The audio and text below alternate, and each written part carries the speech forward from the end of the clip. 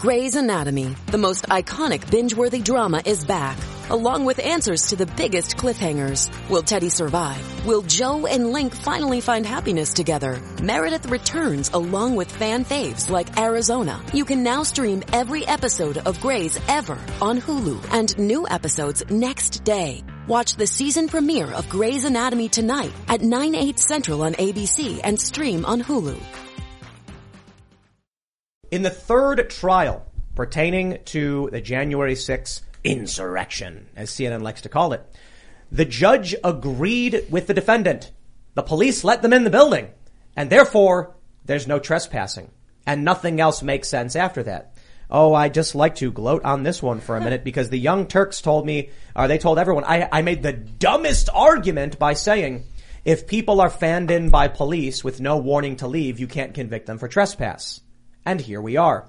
Now, there was another trial where a man was convicted of trespassing, but this is because the same judge was like, you climbed over some barrier and could clearly see it was closed off, so you knew what you were doing. But as for those who were waved in by the cops and had the doors open, we may be seeing a wave of acquittals for people who actually decide to go on trial. In this instance, a bench trial. So we'll definitely talk about that. We have a major scandal involving Black Lives Matter. It's being reported. And this is crazy. This is scandalous. Someone associated with BLM bought a mansion for $3.1 million and then 6 days later sold it to BLM for $5.8 million. Where'd that $2.7 million go? And why did it happen this way? It seems some people believe that they were trying to funnel money from the nonprofit into private hands. So we'll go through that story. Plus, we're going to talk about, Democrats are in for an apocalyptic November. In Pennsylvania, Republicans are converting Democrats 4 times faster than the inverse. People quitting the Republican Party are not doing it relative to the other way around. Long story short, Democrats are quitting. So it's going to get crazy. We got some polls to show you. Joining us today to talk about all of this is the one and only Andrew Klavan. How you doing? Do you want to introduce yourself? Must I? Yes, I guess I will. I'm Andrew Klavan. I'm the host of the Andrew Klavan Show on the Daily Wire. I'm the author of The Truth and Beauty, which was my latest book, and the author of a million other books, most of them crime novels. And here I am. Awesome. Well, thank you for hanging out, good sir. This should be fun. It's a pleasure to be here, actually. Absolutely. Appreciate it. We got Seamus. I'm Seamus Coughlin. I've never written nor even read anything as long as a crime novel. I'm a cartoonist. I have a YouTube channel called Freedom Tunes. Every week we upload a new cartoon, and we do it on Thursdays. So if you guys want to go and check out the video we uploaded today, I think you'll very much enjoy it. It's about Disney and their proclivity, for whatever reason, for like having groomers working for the organization. Go check it out.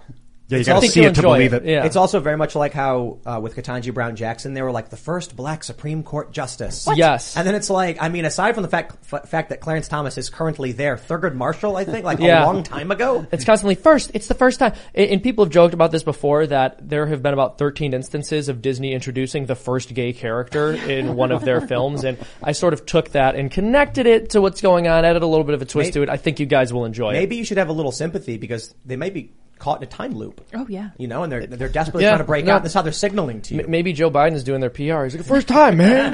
Never seen a gay guy in a movie, man. I can't let it pass that you also do the best Ben Shapiro imitation. That's honestly, I'm very flattered. Thank you very much. I do appreciate that. And this is coming from somebody, okay? This is coming from somebody who actually works with Ben Shapiro and knows him on a personal level, right, folks? That was good. You were able to maintain that you weren't Ben Shapiro, but you were Ben Shapiro. I was like a little bit Ben Shapiro, okay? Yeah. You should hear Ben Shapiro's impression of me, though. That was amazing. Yeah. Well, I mean, Crossland guys, looking forward to talking maybe about God and the truth. Oh. I like that. The idea of objective truth. I asked you before the show if you thought there was, and you said yes.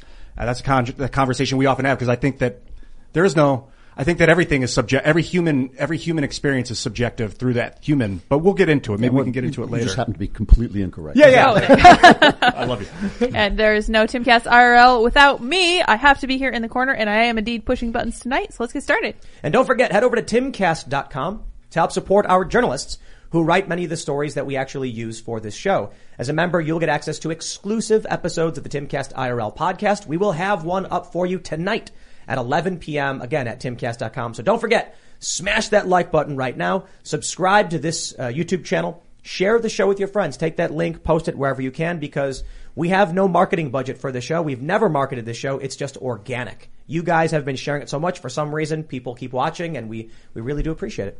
But let's talk about this first story we got from timcast.com. New Mexico man acquitted of charges related to January 6th. The federal defense contractor is the first person to be found not guilty of all charges filed against him in connection to the Capitol security breach.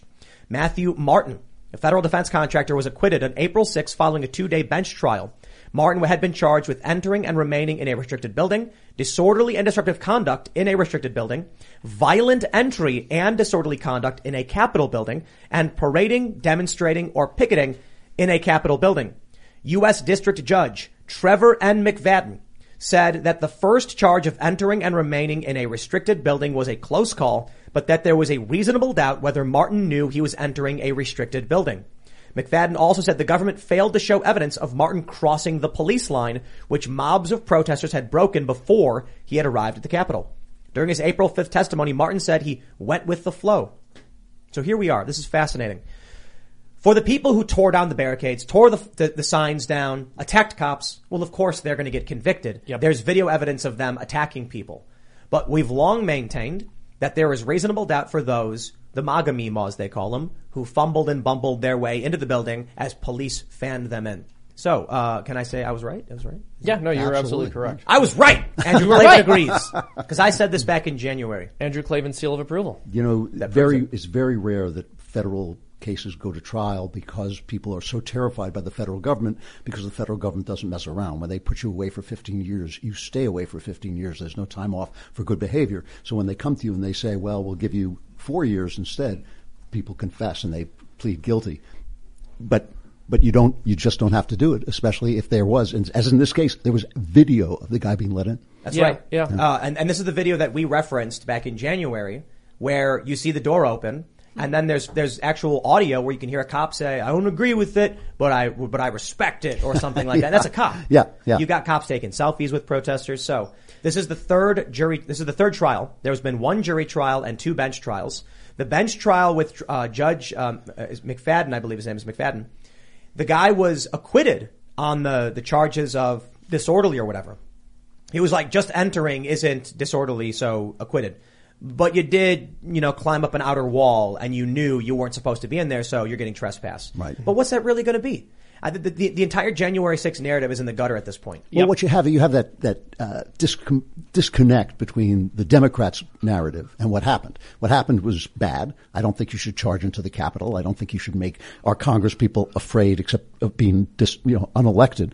But they've turned it into the Reichstag fire. They've turned it into the biggest emergency that ever hit the country, and now we need now every Republican is supposed to feel like a criminal, and that's ridiculous. Let's look. Yeah. Let me pull up the CNN headline real quick. This is how CNN frames it.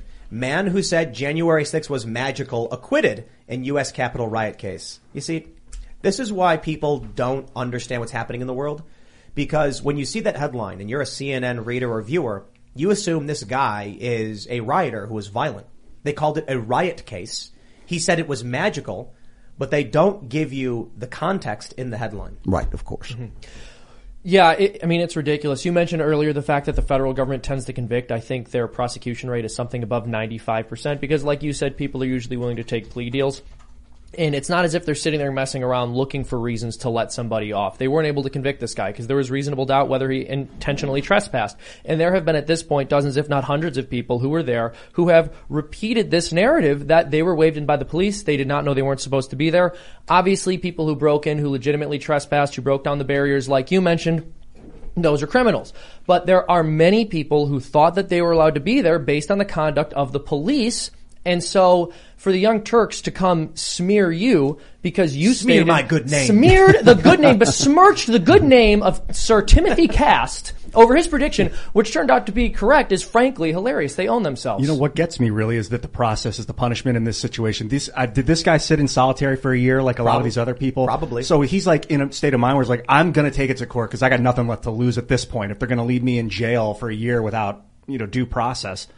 I'm not trying to rain on this because this is great news. This is really good news, and it's definitely an indication that a lot more acquittals are coming. Well, here's what I'm curious about. So if we see more acquittals, I wonder which direction that is going to build political momentum. Because on the one hand, it could result in people saying that the entire narrative was nonsensical and revolting against Democrats as a result. Or maybe it could embolden Democrats to say, these people are getting away with an insurrection, even though that's complete nonsense. And the judge was appointed by Donald Trump. Yeah, there is that. But I still think that people have got this exactly right. They know it was bad, that you shouldn't have done it, but they also know that Democrats have just played this card until it's absolutely maxed out, you know.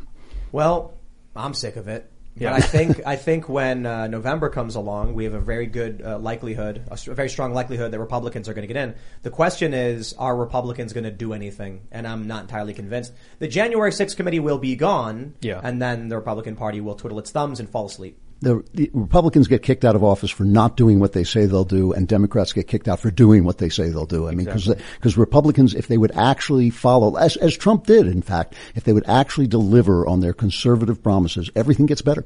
You know, what are some of the promises that you thought should have got followed through on? By whom? Just conservatives in general that you've noticed. Well, I think, for instance, immigration reform. You know, maybe we could stop people from pouring in over the border forever. You know, I think every country on earth has a border. Why don't we? Yeah. That's always a good one. I think cutting back on some of the entitlement that have driven us so far into debt that we're essentially a debtor nation with very little chance of climbing our way out. I think that, the kinds of things that are happening in Disneyland, the magical kingdom, which has become even more magical if you happen to be slightly odd. I think those are the kinds of things that a president should address. One of the things I thought was great about Trump was that he fought the culture wars, and I think that that's why he got elected and that's why he was where he was. Can confirm. I went to a bunch of the Trump rallies, and the young men that I met said political correctness was a huge reason why they were voting for Trump. They felt that Trump's potty mouth was a pullback, or that would pull everything back to normalcy in terms of our ability to speak. No question. I mean, it's just no question. For 50 years, 60 years, they've been telling people in this country their country stinks, their religion is untrue, they're racist, they're sexist, everything about them is terrible and their history is terrible. All the pride that America had for a country that, after all, did defeat both Soviet communism and Nazism, and was the only republic in the world when it started. It actually turned being a republic into the default position. All of that pride that we had was just absolutely stomped on for 50, 60 years. And then they wondered, why did they elect Donald Trump? Well, they elected Donald Trump because he told these people where to go. So you think it was the military-industrial complex, the liberal economic order, the formation in 1946 that just annihilated? That's what I think it is anyway. What do you mean? Well, in 1946, after World War II, they decided we don't want World War again. We're going to set up this liberal economic order and put American military bases. Apparently, they were British military bases, a lot of them. And then the Americans took them, set up all these military bases. We're the world police. But it seems like they're using the Federal Reserve to overprint military, more bombs, more blow up, waste money, and they destroyed our economy and our will to live. It's not the military that destroys our economy. It is the entitlements that cannot be stopped. You can't vote the entitlements out without destroying them. And once the government gives you something, nobody ever gives it back. So I view this as putting a Band-Aid on a Band-Aid on a Band-Aid. So we get a wound in this country of some sort, like a housing crisis. And then we're like, quick, what do we do to heal this wound? We put a Band-Aid on it. Mass spending or welfare programs. And it may be a simple solution to everybody. Like, okay, we'll just, we've got an economic crisis. Let's give a stimulus to everybody to keep them afloat for now. Slapping a Band-Aid on the wound. Then a few weeks later, when the wound starts festering, they say, you better slap another bandage over that. So instead of cleaning it off, taking the bandage off, cleaning the wound, putting a new Band-Aid on, we've just stacked piles and piles of bandages on bandages. I'm a little bit, I see it in a little bit more of a sinister light. Nobody ever gives anybody anything, right? There's no such thing as a free lunch. The word free is actually not English. It doesn't actually refer to anything that exists except maybe the moon and the stars. The best things in life are free. But nothing is free. So when somebody gives you something, you have to ask, what's the price? When somebody gives you, a free lunch, you ask, what are they asking for? Every time they give you something, it costs you your freedom. Oh, sure. But come on. That's not true in every case. I mean, Facebook's free. There we go. I think, and like you guys were saying, Trump's potty mouth, I think if the technocratic spy state wasn't in effect, the potty mouth may have actually, brought people back to a state of sanity, or at least a state where they could rib each. I have mixed feelings on the potty mouth. What were you going to say, Seamus? Well, no, you mentioned that when something's free, someone's actually covertly taking something from you. Timcast.com is not free. So I'm letting you guys know. It's a plug for things that Actively aren't giving. free. Yeah, exactly. Take your money. We'll just take your money. Look, not, patreon.com/freedomtunes isn't free either. I'm letting you know. I do like how the idea of Facebook being free was so absurd. Everyone laughed at the idea because Facebook is so awful.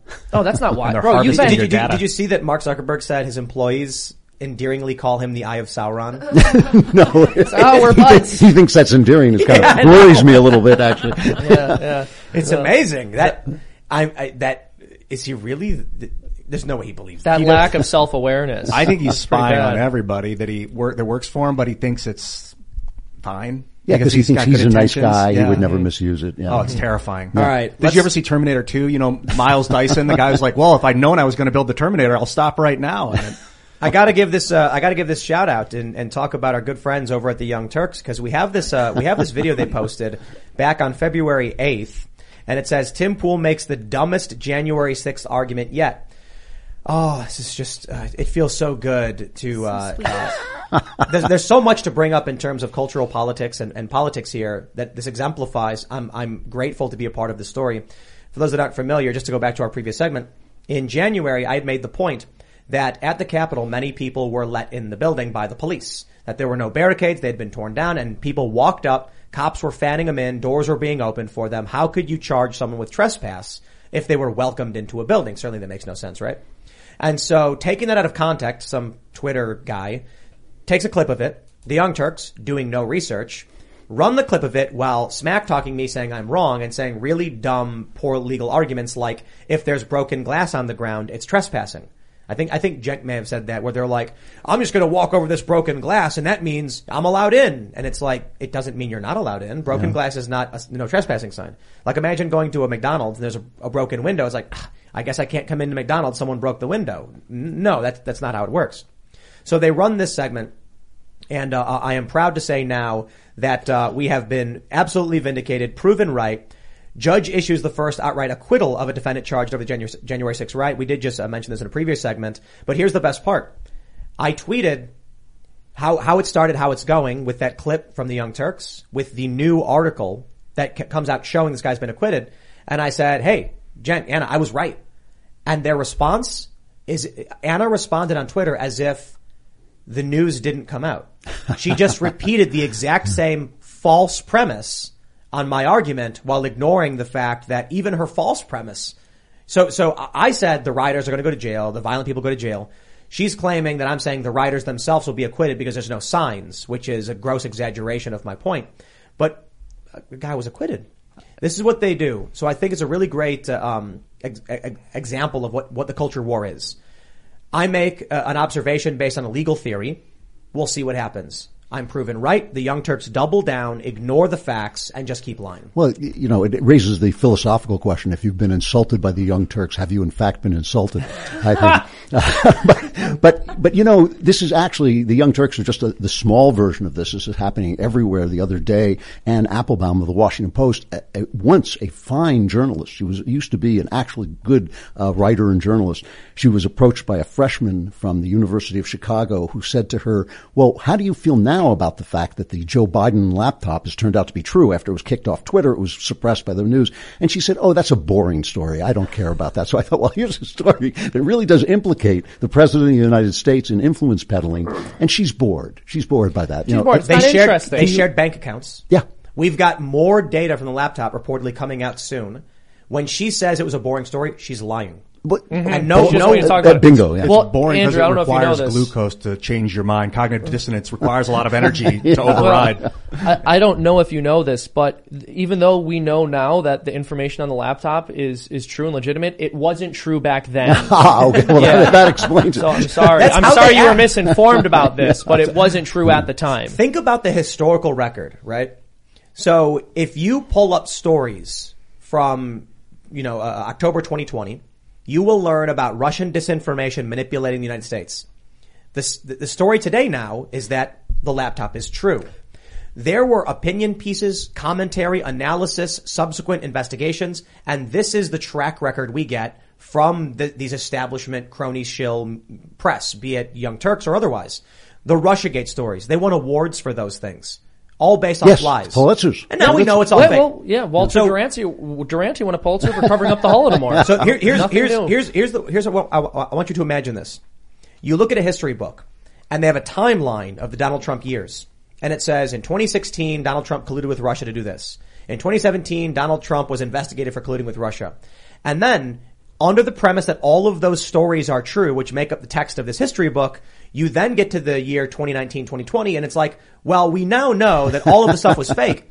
So how do we go and rewrite the historical record that they fabricated? You know what I mean? Right. No. Well, but just think about the old-fashioned idea of a reporter. Think about the guy with the hat, the snapping hat, and the press card. And I was a reporter. I was a small-town newspaper man, and you would hang around places just to see if anything suspicious was happening. So if the councilman walked into the sheriff's office, you immediately thought, what's going on there? What is happening here? So here they have a laptop that connects the president to his dishonest, influence peddling son. And it's like, I'm bored. What else is on TV? Is Netflix on? Because I don't want to. I'd like to imagine there was a time where the laptop story would come out, and every major news organization would be like, guys, get on this. We've got evidence of direct corruption involving a president. Yep. Instead, they were like, oh no. How do we lie to protect him? Yeah. Well, in a weird way, Hunter's off limits. So people were absolutely vicious towards Trump's children. And what they often said is Trump's children are only successful because they had a rich dad. Well, look at Hunter Biden. He had a rich dad and he's very unsuccessful. And I'm not saying the man never dealt with struggle or hardship, but why is it that Trump's kids get their heat held to the fire on everything, and Biden's kid is a crackhead and you're not even allowed to discuss it? You look at Don Jr., and he's like a prominent personality and well-adjusted figure and successful businessman. And then he's the bad one. He's the problem. Hunter Biden had to get his his teeth replaced because of his crack addiction. Look, Parmesan cheese addiction. Yeah. He was actually he was scooping up Parmesan cheese from the carpet. So. Yeah, he said that. So. I feel bad for the guy over there. No, yeah, he's had a terrible life. Yeah, he actually has. But my point is more so how the media treats them. That's right. They're like, Don Jr. needs to go to prison. And I'm like, Don Jr. didn't do anything. Hunter Yeah. Biden did things we can see, and they're like, oh, shut up. I know. I'm going to do the most boring thing in the world and point out a double standard here between the left and the right. But just imagine Trump's kid with a crack pipe in their mouth. Oh my being God. It would be the end. That would be it. I think Don Jr., he tweeted, if I did half the things that Hunter Biden did, I'd be in prison. Yeah. Well, no question You'd about be that. in jail. His dad told him that. And not only would he be in prison, but Donald would be in prison. I mean, that's the thing. The connection on this laptop is getting worse and worse. The stuff, China has a very clever strategy that I think they call, what do they call it? Hunting the elites or elite capture. Elite capture. That's what they call it. They obviously elite captured Joe Biden through his son. And, is that illegal? Probably not. But still. I disagree. I think they elite captured Joe Biden through Joe Biden, and his son was the intermediary. Well, there you go. Which is why that's fair. Joe Biden used Air Force 2 to fly his son to China for a private equity deal. So hold on. When he was talking about the big guy, he could have been referring to someone else. There could be some other really influential politician. Could have been Sonny Corleone. The big guy could be Trump. That's true.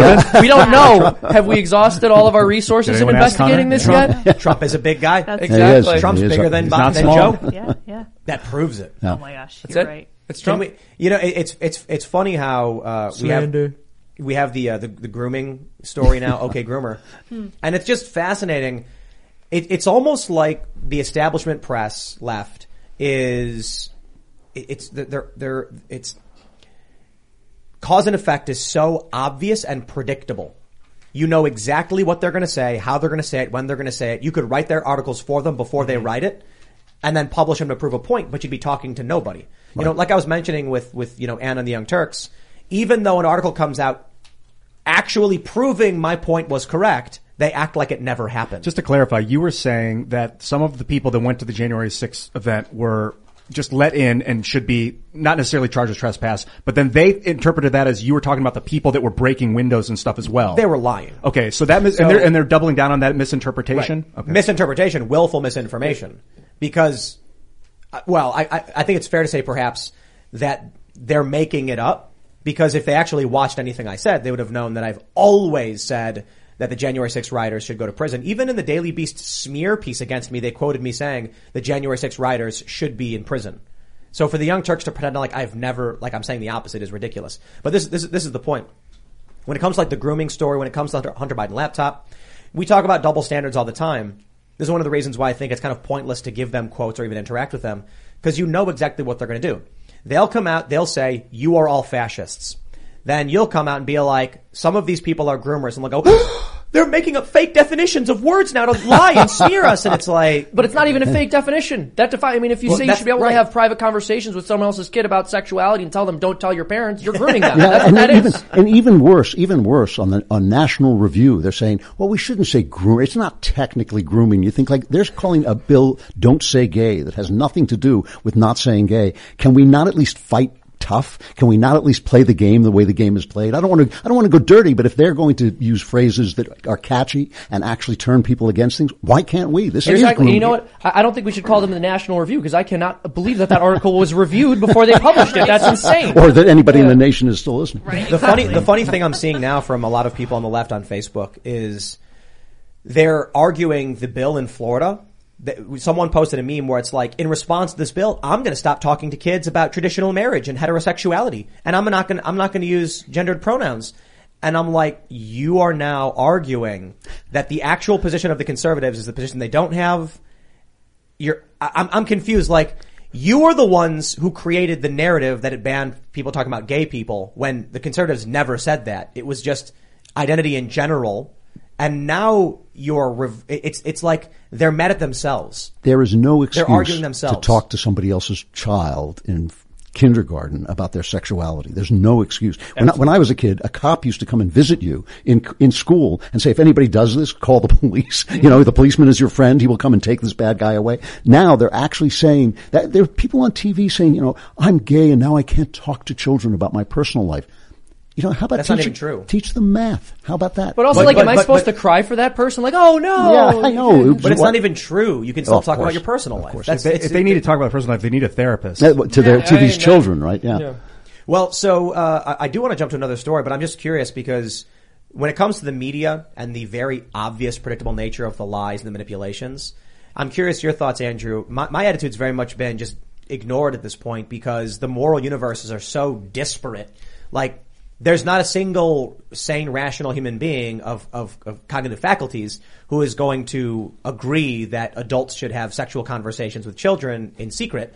But there's the entirety of the Democratic establishment lying to maintain that. Right. What do you think the solution is here? That what do we do to? I think you do have to speak up for the simple reason that people get afraid. They think that more people agree with them than do. And so, you know, I worked in Hollywood for a long time, and I would walk into a meeting, and somebody would come over to me and say, I saw you on Hannity last night. They whisper, I saw you on Hannity last night. And I would say, why are you whispering? We're in the right. You know, most people in the country agree with us. And the thing is, they can create an atmosphere of agreement and of being in the majority. That simply isn't the case. I mean, look at the fact what happened with Disney was this guy, Bob Chapek. He's a conservative. He wanted to take Disney out of the politics. A minority of his employees who are LGBTQ came and yelled at him, and he caved. Where was the majority? Sounds like conservatives have a tendency towards cowardice. Yeah. Yep. No, I was about to say, he sounds like a conservative. I think humans tend towards cowardice. Yeah, exactly. Humans they tend towards cowardice when they're alone, when they think they're alone. That's right. Yeah. Big part of it is, like you said, speaking up so people know they're not alone. Yep. Mm-hmm. I mean, you look at what happened to Papa John. I'm not surprised these CEOs are like, I'll do it. I'll do whatever you say. Yep, absolutely. And that's the other thing. They're not going to get sued by, angry conservatives. Papa John did nothing wrong. Yeah. I love that nothing. statement. Yeah. That's correct. He was they'll lie and they'll cheat and they'll steal and they'll manipulate. But Papa John was on a phone call and he complained about racism. Right. He used the word he used a racial slur to complain about the slur and how someone else had used it and no one cared. And we're in a situation now and they with destroyed his life, his career. YouTube censorship laws is like if you reference a book from the past that has a word in it that's now considered racist, you're essentially the algorithm treats it as if you're the ones making the racist comment. And that's dangerous for rhetoric, for society, for free speech. Same thing happened to John. Yeah. And here's another thing conservatives do. They sit and defend YouTube and Facebook saying, well, they're independent companies so they can do whatever they want. You don't want the government, making rules about them. Well, yeah, I do. No, actually I do. The government is there. It was instituted among men to protect our God-given rights. The First Amendment protects those rights from the government, but the government actually, its job is to protect our free speech rights. When you have things like Google, which is controlling 90% of the information flow, Amazon, which is selling 90% of the new books, they can be regulated. They can be essentially regulated to make sure that everybody gets to speak. You want to? Well, yeah, I just want to add this. It's kind of hilarious. We see this a lot with conservatives basically just accepting the left-wing framing. So what lefties will say is, you believe in free market capitalism. Doesn't that mean you think any big business should be able to do whatever they want to at any time? And conservatives go, I guess I do believe that, sir. And then they go off and they fail to achieve anything whenever they elect their leaders. But you look at the left and they've been sitting there for years going, oh no, it's a private business. They can do whatever they want. And then as soon as Elon Musk buys a significant share of Twitter, my goodness, we can't, these people are too powerful. We can't allow them to influence the public discourse with their money. Let's talk about the true nature of some of these organizations. We have this story from timcast.com. Black Lives Matter purchased $5.8 million mansion from friend who paid $3.1 million days earlier. Patrisse Cullors described criticism of the purchase as racist and sexist in an Instagram post. According to a New York Magazine report, the National Black Lives Matter group purchased a $6 million mansion in L.A. with donor funds in October 2020. BLM took measures to keep the purchase a secret. On Wednesday, Cullors responded to questions over the cash purchase of the Studio City mansion, describing them as racist and sexist. She said that the author had a proven and very public bias against me and other black leaders. The expansive estate was purchased by Diane Pascal, the financial manager for the LLC Janaya and Patrisse Consulting. The New York Post reported the property was purchased from televangelist Sean and Sherry Bolts on October 21st, 2020 for $3.1 million. Quote, LA County Property Assessment records consulted by the Post show the value of the two parcels combined, it's one house with two buildings, at $3.3 million on July 6, 2020, 3 months before Pascal's purchase. The value nearly doubled after the purchase of the property on January 24th, 2021. The assessment for the two parcels shot up to 5.8. Pascal told the Post he paid the asking price without elaborating further. Within a week of the purchase, ownership was transferred to an LLC in Delaware named after the property's address, public records show. Now, I don't know exactly if this proves anything definitively, but here's what it sounds like at the very least. There were televangelists who had a $3.3 million property. They listed it for sale. This guy buys it for the asking price, which the Boltz's, it was, what's the guy's name? I want to make sure I get, Sean Boltz said was $3.1 million. About a week later, the BLM nonprofit bought it for $5.8. Where did that $2.7 million go? Right. It seems like Like it went to fighting racism and sexism. A nonprofit pulled a shady deal to give $2.7 million to launder it out of a nonprofit into private hands. So it is now obfuscated and used for who knows what. I was waiting for that launder word because that's what it seems does. like. It does seem like. It sounds like it's just a hint of, I'm going to go all the way on this. First of all, this BLM is a con game all the way down. It is a con game all the way down. They tore this country apart over the death of a fentanyl addict who resisted arrest, and the policing was bad in that story, but they tore the country apart. The police don't kill black people. The police are not prejudiced against black people. Black people commit an inordinate amount, let me put it another way, an inordinate amount of the crime, violent crime that is committed by people who are black. 50% of murders. I think there's a better way to put it. I think it's poor people. And a lot of black neighborhoods tend to be impoverished. Maybe, but the facts are the facts. If 50% of the country, 7% of the country are black males. It's not that 7% of the country are committing 50% of the murders, because it's a small number. The majority of black people, of course, are not murderers at all. It's a small number of bad guys who are black who are committing 50% of the crime. That puts police in a certain position. That means you are statistically more suspicious when you go into a neighborhood and you're black. So and it's very insulting and upsetting for a stand-up guy who's black to get stopped by the police for nothing. Right. But it's also upsetting for a stand-up cop who's also in the majority to be accused of being racist because there was a bad cop. So all I'm saying is this is a con game from the beginning. Their open plan on their website until they took it down was a Maoist plan to violently introduce socialism and destroy the American family and destroy, as they call it, cisgender sexuality. And they did it through riots. It's all a con game. And specifically on their website, targeting the family, disrupting the nuclear family. Yes. But I would love to actually have a deeper, like a moral discussion, because I think we often don't go through it. I mentioned poverty and you mentioned race, but right. I don't think you're implying that, based on race, they're committing more crime. Just that. I don't imply that. I don't think that's true at all. I think the left thinks it's true. I think that's why they want to get rid of, bail and they want to get rid of policing, because the left does not think black people can rise above. And I thoroughly believe they can. So the issue I see, having grown up in Chicago, having lived in New York, is that, I agree. I think the stats are the stats that come from the FBI. I think it's tied to poverty. And then there's the issue of historical wealth and systemic racism. Now, often the right says, there isn't systemic racism, or we recently saw with Jon Stewart and Andrew Sullivan. Sullivan said, what systems? John had a terrible argument. I think Andrew performed poorly. Did you see that segment they did? Yeah. And so I would love to get your thoughts on this. The way I see it is, crime is tied to poverty. And I think what we end up seeing with like FBI crime stats, it actually generates racist beliefs that some people believe race is the component that causes the crime. I think poverty is the component, and I think there are elements of history in the United States going back to, say, the 80s. See, I would say culture.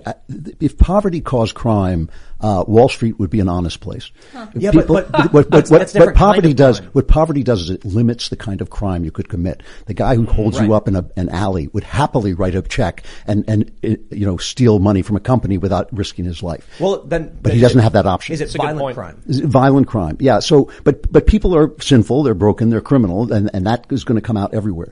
However, black culture has been utterly destroyed, and it was destroyed by Great Society programs by the left. Before the Great Society, before Lyndon Johnson's Great Society, black people were moving into the middle class faster than they were afterward. They were warned, the Democrats were warned by a Democrat, by their own guy, that these programs would foster single parent homes and destroy the black family. It used to be that 25% of black children were born out of wedlock. Now it's 75%. That's more than when Democrats were actually selling their slaves, because all the slave owners were Democrats too. They were selling their slaves down the river to purposely break up the family. It's worse now. They finally broke up the black family. When you go into a prison, a Democrat will tell you, oh, look, they're all black and Hispanic, therefore it must be black. They're all fatherless, every single one. You go down that prison cell, you are looking at one fatherless child after another. It's culture. People are poor and honest. Most black people who are poor are also honest. They're trying to build jobs, they're trying to build a life and all this. But when you have no father, when you have broken homes, when each guy has 3 different baby mamas and all this stuff, you are going to have more crime. And that's what's happened. This has only happened since the 60s, since Jason Riley, one of the much better writers about black problems in America, had a book, and it was called Please Stop Helping Us. And that's what I think the problem is. It makes me wonder about the Democrats' position before civil rights and how their position after civil rights still perpetuates serious problems in the black community. Well, right, because, the Martin Luther King idea that you should be judged by the content of your character, not the color of your skin, has gone out the window. I want to point something out. You saw in California, they were trying to repeal the civil rights provision from their constitution. Do you remember this? Because of the fact that kept them from doing affirmative action. Right. And so I had a conversation with a friend who is woke, and I asked, do you know the demographics of California arts? Yeah, it's overwhelmingly white. I think it's like 70% white. And I said, and do you believe that there are towns in California that are 99% white? Well, yes, of course. Of course there are. Do you think those towns, when this law passes, or when you repeal the civil rights provision, do you think they're now all of a sudden going to have an epiphany and recognize that they should treat everyone equally? Or do you think that those people, because by virtue of being white, they're racist, will be racist towards black people with impunity because you've repealed the protections? Good question. Right. Yeah. But my point there, I'm sorry, just is stop helping people, right? That's the point. They say, we're going to help you with these things, and they take away a provision that was fought long and hard for, civil rights. Mm-hmm. Well, and look at the way Democrats, the left, let's say, talk about black people. They say, well, we want more black people in school, in college, so we've got to lower the standards. And you think, really? How about raising the educational level of the crappy schools in their neighborhoods? What would that be like? Or giving them school choice. Oh, so they can decide where to send their kids to school and instead Obama of just failing gutted that. schools. Yes, and the Democrats continually gut that. But this is the problem. When it comes to, we have a lot of problems. I'll give you my perspective from Chicago. Racial segregation is the norm in Chicago, mostly by choice, but still the remnants of blockbusting and redlining. So redlining is when they said, the real estate companies or whatever, they would draw out areas where they're like, we'll only move certain people of certain races, black people in these areas near the red line. And so you end up with enclaves. There's actually, where I grew up, 47th Street, 47 South. When you cross it to the north, it becomes an entirely black community. To the south, it's fairly mixed, a lot of Polish immigrants. And what happens is the remnants of those policies result in people wanting to move into areas where there's people of their own community. So it keeps segregation fairly entrenched. But then you also have laws that were passed that seemingly do the same thing. I've talked about how they had a Latino elotes carts, the corn with the mayo and stuff, and they wouldn't let them come to our neighborhood. They passed a law or whatever banning them from crossing one street. Just so happens that one street, once you cross it, all the ads are in Spanish. So I think you've got, in Chicago, a very serious Democrat problem. I personally think that they thrive on racism. I totally agree. Yeah. They make it worse because they can weaponize it to win elections. Yeah. You end up with Chicago being run by Democrats for 100 years? With what? How many improvements have come? It's only gotten worse. It's only gotten worse. It's only gotten worse. But what? If I may just, people like to gather with their own. This country, we forget what a revolutionary experiment this country is. What Andrew Sullivan said to Jon Stewart was exactly right. I lived out of this country for 7 years. This is the least racist country on earth. That doesn't mean it's not racist. That doesn't mean there aren't racists. That doesn't mean there aren't systems in place that can be reformed. But this is the only country in the world since Rome, since the Roman Empire, where we say, if you come over, you are an American. You come here, you're an American. Doesn't matter what you look like, doesn't matter where you come from. If you look at who is most successful in America, I think it's Indian Americans. Certainly Chinese Americans are successful. So it's not color, it's not skin color that's keeping people down. This country is amazing in its ethnic diversity. And when you leave places like LA and Chicago that are so largely segregated, like I'm living in a place now where there are plenty of middle-class black people, the couples are all mixed and all this stuff, and you think like, yeah, this is what America does. It has always done it. There's a special problem with black people, which is that everybody else came here to escape the oppression. They alone were oppressed here, and that is a huge difference. It takes a certain amount of grace to forgive a country for doing that to you. I think they're going to have to exercise that grace because it's the only thing that's going to free them from anger in the past. But it's a tough thing to ask for. I think the solution is simple, and a lot of these woke people don't want to accept it. If we've already passed laws we've outlawed blockbusting and redlining and other overtly racist policies, then the solution at this point becomes class-based. If the left believes that the black community is disproportionately affected by historical racism and they're impoverished because of it, lack of generational wealth, then instead of making race in the law, you just say we're going to provide tax benefits, tax credits to certain families at certain levels, which we do, and then you will disproportionately benefit black families or, you got to talk about the culture too. This is the thing that gets me about conservatives here. This bothers me about conservatives. Everybody knows in America, and this is still true to this day, if you get married before you have children, if you go to high school, if you graduate high school and then get married and then have children, you probably won't be poor. That's just the stats. However, if you grow up without a dad, if your mom is addicted to drugs, it's a little harder to do that. This is the thing that conservatives forget about. Like, it may be a little tougher. It's easier to do that when you grow up in the suburbs and you've seen it done. White kids listen to rap and hip hop, which I'm sorry, I think is garbage. But white kids listen to it ironically. Black kids listen to it, and it actually affects the way they live and their culture. White kids like rap, dude. Come on. No, they like it, but they listen to it ironically. They don't think, oh yes, they do, because they go home and they see, oh my mom and dad like each other. They're not beating up hoes But there's white people in these neighborhoods. I grew up from the south side of Chicago. Everyone listened to rap. I understand, but we're talking little about white kids listen to Master P. I understand that, but we're talking about they weren't coming home to good moms. Like my friend's mom was a heroin addict. I understand, but again, we're talking about generality and statistics, right? We're not talking about the people who do that. We're saying there is this problem of crime in black communities that it's not in white communities. I think you're talking about class, actually, because you're talking about Southside Chicago, and it's the same as what you're talking about in the black community. So maybe it's just it's a community issue. I think the skin color is a false flag, that the consciousness of these people that are like the great-grandchildren of slaves or great-grandchildren are still poor, and so they're doing crime, and then because you see their skin color, you're like, well, it's the black skin color that's involved. I agree with that. I mean, but at the same time, you have these left-wing activists who make it all about the skin color, and as a result of that, they forward policies that actually do end up keeping the group down as a whole. I would hang out, like I lived in Atlanta, it was real multicultural. I went and lived on Normal Avenue, you know, with a Mexican community, and I would think words to people instead of speak, because I didn't speak the language, and I could integrate really nicely. And I understand what you're saying, that there's a black community. Sometimes I push back on this because I want to believe that we're all one community as a species, but it's a lot of hugging, cooking, made meals, a lot of calling your mom on the phone. Like, that's not in the white, it wasn't really part of my community growing up. I mean, my mom wanted us to have dinner together, but it wasn't that like hugging love that I sensed in that community. Mm-hmm. So maybe I can concede that they are. Well, you know, a lot of these problems exist, for instance, in what they now call hillbilly communities. And so, because it's the same thing, it's the same broken culture, and it's the same poverty, except they're white.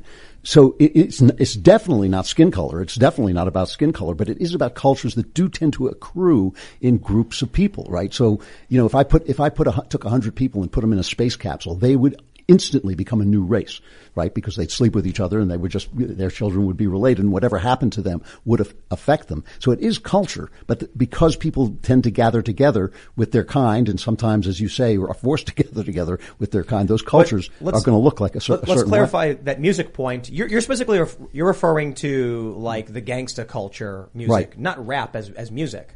No, I hate it as music, but that's my personal opinion. Man, you know, I don't understand that. I think rap's great. Yeah. I know Ben also, he said like rap wasn't It's not music, okay, folks? I remember that. It's a huge controversy. I like melody. It's not even music, alright? Okay? Don't even come at me with that. I feel like I'm home. When I walk down the street with my boombox, I'm playing classical music, okay? None of that hip hop. Have you heard Handlebars by Flowbots? No, and I'm not going to. You're gonna love it. Yeah. You're absolutely gonna, it's basically telling the story of someone growing up and then eventually becoming a despot. You know, I was in an Uber, going and coming, one direction being driven by a guy, one by a girl. Both ways they were playing on the radio the same song, right? The same, I don't know if it's hip hop or rap, whatever it was. And the story was about a woman being forced to perform fellatio, and while they laughed at her. And I just wanted to say, like, you know, this is degrading. It's degrading to listen to. But that's not indicative of rap. That's indicative of a certain kind of music. Gangster like rap?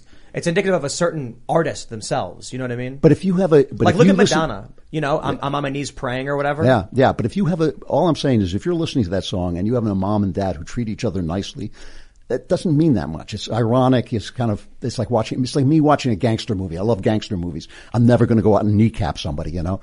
But if you are growing up in a dysfunctional house or a dysfunctional culture, a dysfunctional neighborhood, and you're listening to that, it may well become your standard for how you treat women. I think, you know, from where I grew up, the neighborhood I was in was very multiracial, and that was a lot of the music everyone listened to. Yeah. So people weren't going home to a mom and dad who were like, you know, dancing on date night. They were going home to broken homes. So how were the outcomes in that neighborhood?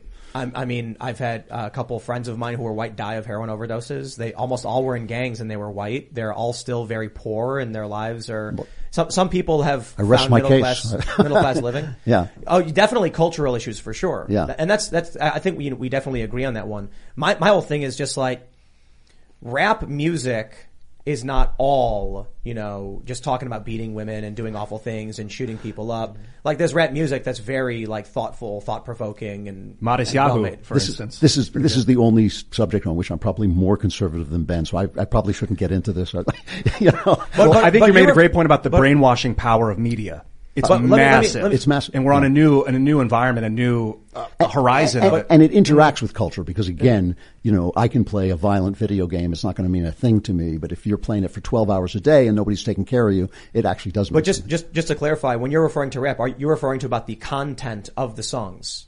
What they depict. Well, I also think the music is simplistic, but I think rock music is simplistic too, so I'm not the right person to talk to. But I do think the degraded lyrics are a problem.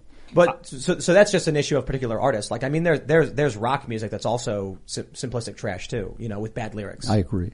Yes. No, I haven't liked the song since like 1500s. When it comes to hip hop, I like play melody. It's melody, vocal melody. That's what I'm missing with hip hop. I don't ever get into it really. I have to tell you, this is absolutely, my father was a fairly famous New York DJ, and he played what was called then middle of the road music, which is now called the American Songbook. So as a little kid, I grew up listening to Frank Sinatra and Cole Porter, Gershwin, and all this stuff. One day, my father, who knew music really well, came home and said, this new thing has come out. It's amazing. This band out of Britain called the Beatles. And he played it for me, and I was like, 8 years old, Wow. And I said, are you kidding me? She loves you. Yeah. You're going to trade Cole Porter for that? And he said, no, this is the new thing. I'm talking to like a 50-year-old man, So I just stayed where I was. I went through the entire 60s listening to Sinatra. I gotta tell you, I agree. I listen to music on the radio sometimes, now with streaming services, autoplay. And I'm just like, this song has no meaning behind it at all. Right. It's just, but take a look at, Nirvana, Smells Like Teen Spirit. This song is mostly gibberish. I find a lot of rock. I found even a lot of, I actually kind of like the Beatles, but I found a lot of their songs incomprehensible. I've got two songs to show you. Have you taken LSD? That'll help. Yeah, sure. I've got two songs for you. We'll show you. One's rap, one's not. We'll show you after the show. All right. It is mandatory. You will hold it down. No, I'm sorry, I can't. And you have to watch Star Trek. We already did that to Michael Malice. He is absolutely required. I love Star Trek. Michael Malice didn't like it. Sometimes in hip hop, you get when they're talking like this, you hear the melody and the tone. You can kind of derive a melody out of that. The voice goes up and down when they're making their sound. And you're like, do you like singing? Do you like Charlie Daniels Band? Yeah. Devil Went Down to Georgia. Yeah. One of the It's a great songs song. ever I love written. that song. Yeah. I saw a funny tweet. It said, when I was little, I thought that the devil and his demon band sounded better than, Johnny, and I felt bad about it. And I'm like, but anyone who objectively listens to Catholic that song guilt, knows that the demon band section of the song does sound way better. The bass line. The person who started the Salvation Army. That's what he said. Why should the devil get all the best tunes? That was one of the great lines. That song's so good. I love that song. Devil Went Down to Georgia. I love the Futurama joke where it's like, wouldn't a solid gold fiddle weigh, be heavy and sound crummy and sound lousy. Let's talk about this story too, because I want to mention one thing really quickly about this story, because we strayed from it a bit, but I just wanted to make a quick point. I think it is poetically beautiful that the house was purchased from televangelists, because BLM, they are the exact same thing. It is a modern iteration. They're the holy people who everyone knows are grifters and hacks, and every normal person rolls their eyes at, but for some reason have esteem and legitimacy because they claim to be fighting for a good cause. Let me pull up this story, because I think regular people are waking up. The narrative is breaking. From timcast.com, Pennsylvania Republicans increase voter registration, shrinking gap in predominantly Democrat state. For every Republican voter who has registered as a Democrat, 4 former Democrats have become Republicans. Wow. 4 times as many, switching the other direction. I always give a shout out to Scott Pressler. Are you familiar with Scott Pressler? Not really. The persistence on Twitter. This guy's been going out and registering people to vote. Yes. Yeah. All over the place. He was cleaning up cities. Now this is a guy who he does the work. And partly due to his work, and truth be told, there's many other activists who are working towards voter registration as well. We're now starting to see the tides shift. I don't think the Republican Party will be the salvation of anybody unless people vote in the primaries. Mm-hmm. And they do kind of what we're seeing up in New Hampshire with the Free State Project. You see that? Mm-hmm. Getting a bunch of, populist America First libertarian-minded people to run. And then we're going to see some positive changes. But this is massive. And again, it's indicative of people saying, we've had enough. The economy's in the gutter. We don't like Joe Biden. It's been a year, and already we're seeing this massive shift. And it's also people snapping out of the media narrative. I want to show you one thing before we all start diving into this. Take a look at this from the generic congressional vote, 2022. Republicans have a lead of 3.6 points. So we're still a bit out. Take a look at 2020. The Democrats had the lead in the generic congressional polling aggregate the entire time, ending with a 6.8 lead. And Republicans still made powerful gains, especially in Democrat strongholds, What are we going to see in November? It's going to be this November is going to be a wipeout, I think, and unless the only thing that could stop it, and it's not going to happen, is Joe Biden basically saying, I think the environment matters, but the new Green Deal is finished. If he actually turns against the left, because remember, like Obama, Biden ran as a centrist. That was the whole point of Joe Biden. And one thing people forget about Obama, he was a very popular guy, obviously a very charismatic and kind of likable guy, and people liked him.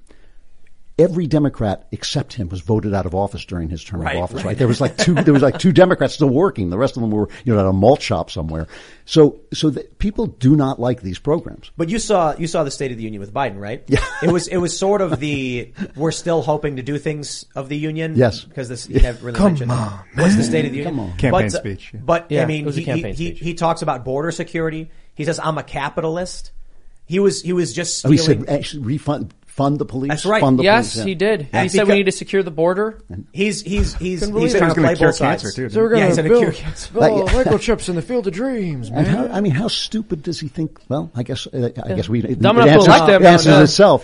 People switching parties is proof that people are not stupid. They're waking up that's and right. they realize Joe Biden is spitting in their faces with everything he's doing. I agree, and I don't even know, is Joe Biden running the country? I mean, I have no idea. But whoever is, I mean, really, the AOC, Bernie Sanders wing of the party is completely in control. They believe, as AOC just said on the air, she said we've got to be more left wing because Let him. That's the way I feel too. Yeah, go for it. I think it's the bankers that are controlling the country. I saw an Andrew Jackson quote from 1830 where he called the bankers a den of vipers, and then they tried to kill him. Somebody shot him. And he broke up the central bank. I agree to a certain degree, right? Obviously, the Federal Reserve, we all have our problems with. But I think what happened to the Democrats is they saw AOC and the rise of the progressives, and they thought, we can wield this power. But little did they realize it was like the One Ring, and they would not be able to. Yeah, that's right. Well, Biden has always followed the drift of his party. During Clinton, he was kind of conservative. I mean, he wrote the anti-crime bill that everybody's complaining about. So he always has followed the drift of his party. They call it leading from behind. I mean, it's leading from your ass, basically. But I mean, he has always followed where the power in his party is. And right now, the energy, the power in his party is on the left, but not the majority. I mean, he follows the party so closely, like he literally steals their backstories when he talks about himself. Like, why am I the first Biden to not work in a coal mine, man? First Biden. Yeah. Well, you do got to give Joe Biden credit for one thing. He's brought a few things to the White House that we've not seen any president bring before. And it's Batacalf care, next Nalrescent, and Trinidad Shabbat pressure. I really appreciate the Trinidad Shabbat pressure that he placed on a game changer. Putin. A game He changer. placed on Putin. Trinidad Shabbat pressure, man. I have to say, you guys do that really well. I can't imitate that. It's like difficult. It's like another Honestly, language. it's probably to your credit that you can't. Next Nalrescent, Next one. Batacalf care, those are easy. But Trinidad and Shabbat pressure. Trinidad and Shabbat pressure. By the way, we Trinidad Shabbat pressure. We turned it into a song and made it a cartoon called Biden's Greatest Hits. You guys better go check that out. Good. Someone said it's Truinder dash Shabbat pressure. Yeah. And no, I do see how you might hear that, but I listened to that over and over again on a repeat, trying to transcribe what he said to figure it out.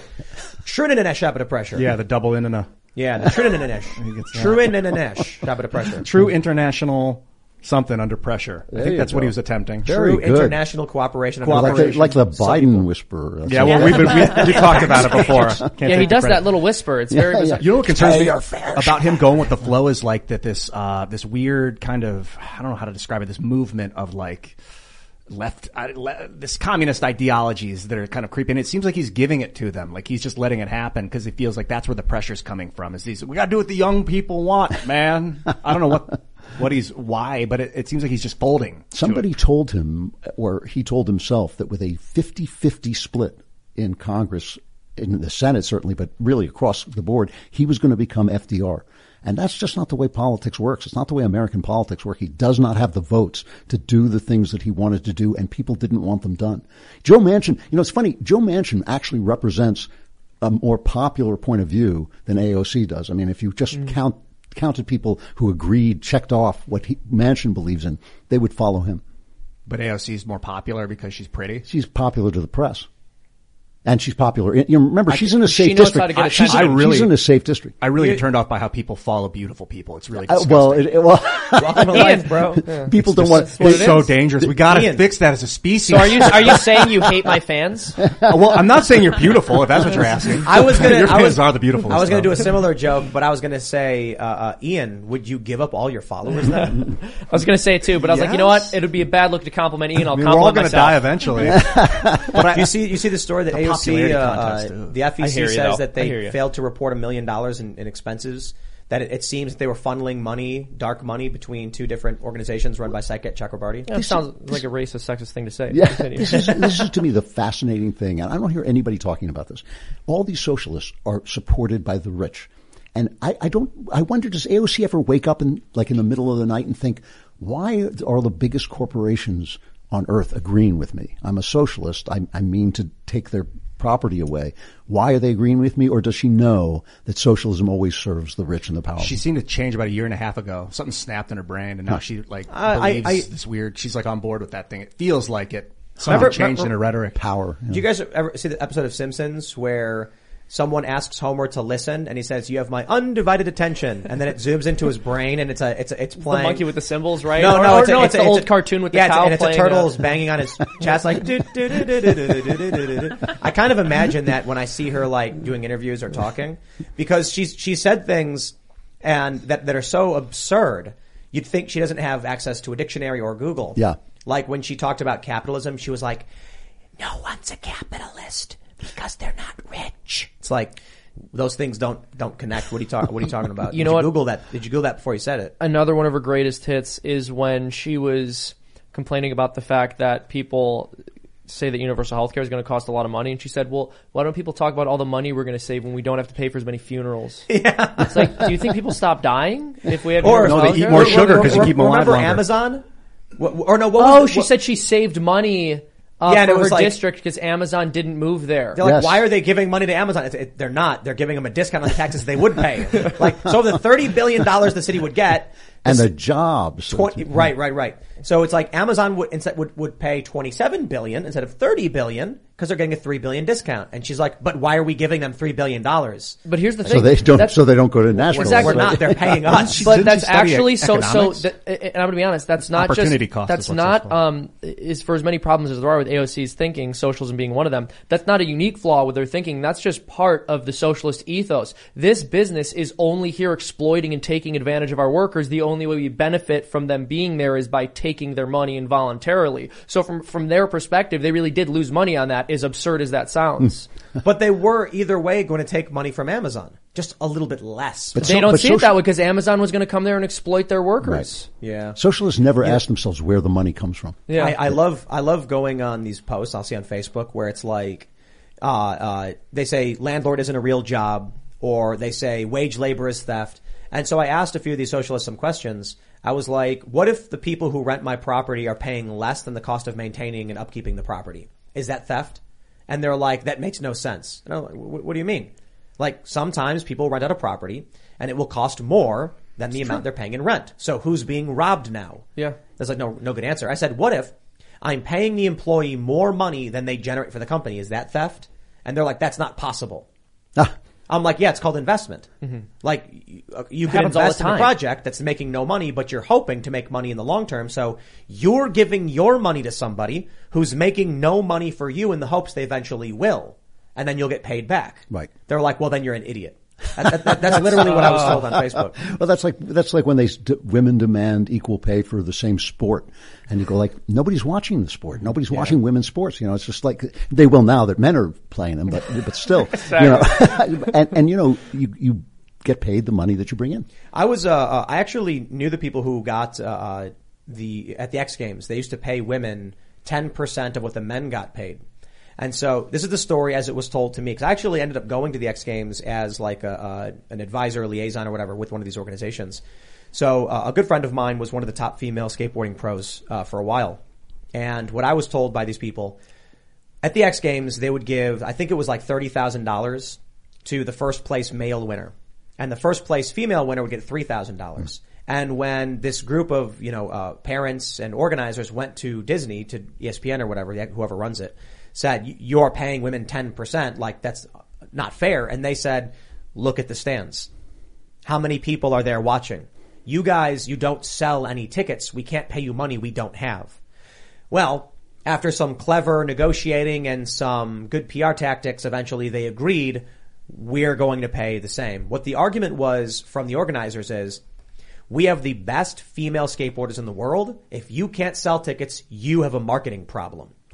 And so they said, you're going to pay the same you're going to pay. And so eventually they agreed. There's a really interesting backstory behind it. I don't know if it's public, so I'll refrain. But that was their mentality.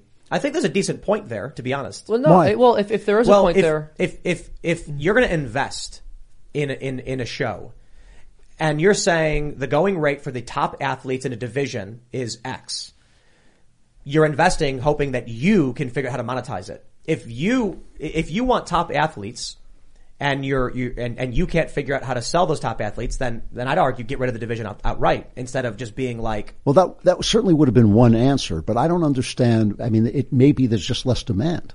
Yeah, exactly. I mean, if it's a problem with marketing, why don't these female skateboarders get together, rent a stadium, hire a competent marketer, and make just as much money as the men? Well, that would require tens of millions of dollars in investment they didn't have. Potentially, but they could start smaller and they'd still be generating more income than this business that is just failing to market them when properly. You come to performance-based jobs, you got to pay people based on their performance. And if the girls can't jump as high, sorry, you're not performing as well. But in look that at women's environment. tennis. Women's tennis makes a ton of money. But that's because women's tennis is almost a different game. I love tennis, and women's tennis is almost a different game, and in some ways a better game because it's slower and you can see it more. Oh, that's a good point. So it brings, and they wear those cute little dresses, so I mean, like, it brings people in, No, but that's you can see the curve of the ball marketing, right? Everything.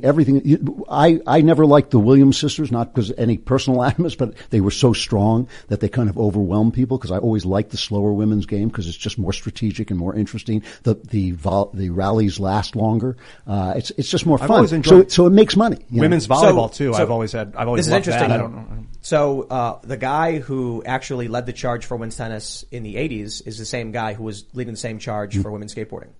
So I think there's still an agreement there. I think perhaps they need to create a different structure and stop trying to just replicate men's with women and maybe make something different. Well, I'm more all for that. I think that is one of the big mistakes of feminism, is they're always trying to make the women men, even in how they live their lives. Like, women start their careers early because of the feminists say their careers are important. I think, why not have the babies early and then have your career afterwards? It makes a lot more sense. So just because men do it one way doesn't mean women have to do it the same way. Well, I'll tell you, man, there's this woman I know. She had a kid when she was in her mid-20s. So this is what she told me. Her and this guy were both doing the same kind of work. They were working in like media production. She ends up having a kid and took off only a little bit of time to, take maternity time off and then raise the kid. But it disproportionately held her back because there's an exponential gain to working nonstop when you're young. And so, she was pointing out that she's now in her 30s and she's half the distance of the guy who never took any time off. Sure. But that said, I said to that, I'm like, I don't know if there's any solution to that, because women literally have babies and men don't. Yes. And also maybe she got something else that men didn't have, and maybe she had a life that she liked better. She got to have a kid and spend time with her kid, and that other guy didn't. It's a nice thing. Yeah. I think that's the crazy thing about it, that right now, we're telling young girls to be men. Yep. To adopt the masculine role. And we're sort of ignoring the fact that having kids is a magical thing. It's beautiful. It's wonderful. And people take it for granted. And I hate how it's viewed as some sort of consolation prize. Oh, you didn't have a career, but you get to have a kid. As if your career is going to be more meaningful than creating human life. There are so many people who are infertile who would love to be able to have a child, and they can't. And we constantly refer to this as something that we can just take for granted. In fact, we view it as a demeaning thing. Oh, you think that I should just have children, or you think this person or these people should just be having kids? Like, what do you mean just be having kids? It's like the most incredible thing a person can do. Let's trigger the entirety of the overwhelming majority of millennial Democrat women. That's what I'm here for. How many women, millennial women, do you think secretly would prefer to be stay-at-home mothers with children? I can answer this question. Most of them. Yes. Well, I can answer it experientially. I lived for many years in a place called Montecito, which is in Santa Barbara, possibly one of the wealthiest communities on earth. all of the women stayed home. Why? Because they could. You know, I mean, that was it. They had a complete choice. And people always ask me, well, why do you talk about the rich? And I say, because they have complete choice. You know, they could have worked. And I'll tell you something else, by the way. They called them the Montecito Moms. They ran everything. They ran the town. I was a tennis player. I was in locker rooms where guys will say obnoxious things. I never heard a man diss his wife, not once. I never heard them spoken of with anything with kind of awe and respect, because they built not just a home life, but it's not just having the children, it's creating souls with those children. It's a remarkable thing. And those women actually were, you know, at the center of the city. Yeah, the education and formation of children, it's so unbelievably important. Yep. And it's this power that stay-at-home mothers have that they've been told to reject. And you're right that they also serve a very important function in the community. And it's not as if when they leave to have corporate careers that is filled by someone else or a different group of people. It just either isn't done at the same level or not at all. Yeah. Feminists took the brags of men seriously. Men were like, we're more important than women. You know? I know. Feminists said, what? You know, we want to, don't they know how much we lie? I mean, and now all these years later, you've got men just sitting at home playing video games while the women are out there making the money like she bought it, dude. That's great, yeah. So this is of course I'm being facetious. Everyone's miserable. So I just did a quick Google search. This is interesting. In 2015, Time reported Gallup said 56% of U.S. mothers, well, I don't know what they're actually saying. Maybe this is wrong. It said who prefer to stay home over work. If that's what, I hope that's the correct context. But in 2019, it says, Gallup says record high 56% of U.S. women prefer working to homemaking. Doubt. Now, but this is the reason why I said really, because there's social stigma involved. And, you know, far be it from me to say that these women are lying to polls in secret, but we also know about the secret Trump voter, that many Trump voters lied to pollsters out of fear or just distrust. I'm curious if there's a similar effect with women who would prefer to be at home with kids, or if they really would just rather be working. Well, the studies do show that women have gotten increasingly unhappy. They used to be far happier than men. They used to be both far happier and far less happy than men, because women have a wider emotional range. But now they're just more unhappy than men. I think a lot of it's like the birth control and the water supply and stuff. These chemicals, man. I don't know if it's chemical castration, but it's like changing moods. Men have more estrogen now. Men have less testosterone now than they did decades ago. Microplastics in the water. You can find a poll for anything. Yeah. So here we go. Here's a poll. Poll finds most working moms would rather stay home. Okay. Well. So Gallup says the opposite. There's time differences. Yeah, like it's really hard to know. If you poll Montecito, you're going to get 98% of women want to stay home. How many people did they poll? 2,000? You know, we got to figure that out. All I know is when I was before the pandemic, when I was giving a lot of speeches at colleges, I used to start my speech by saying, "Listen, I'm an old guy. I'm going to tell you what I see.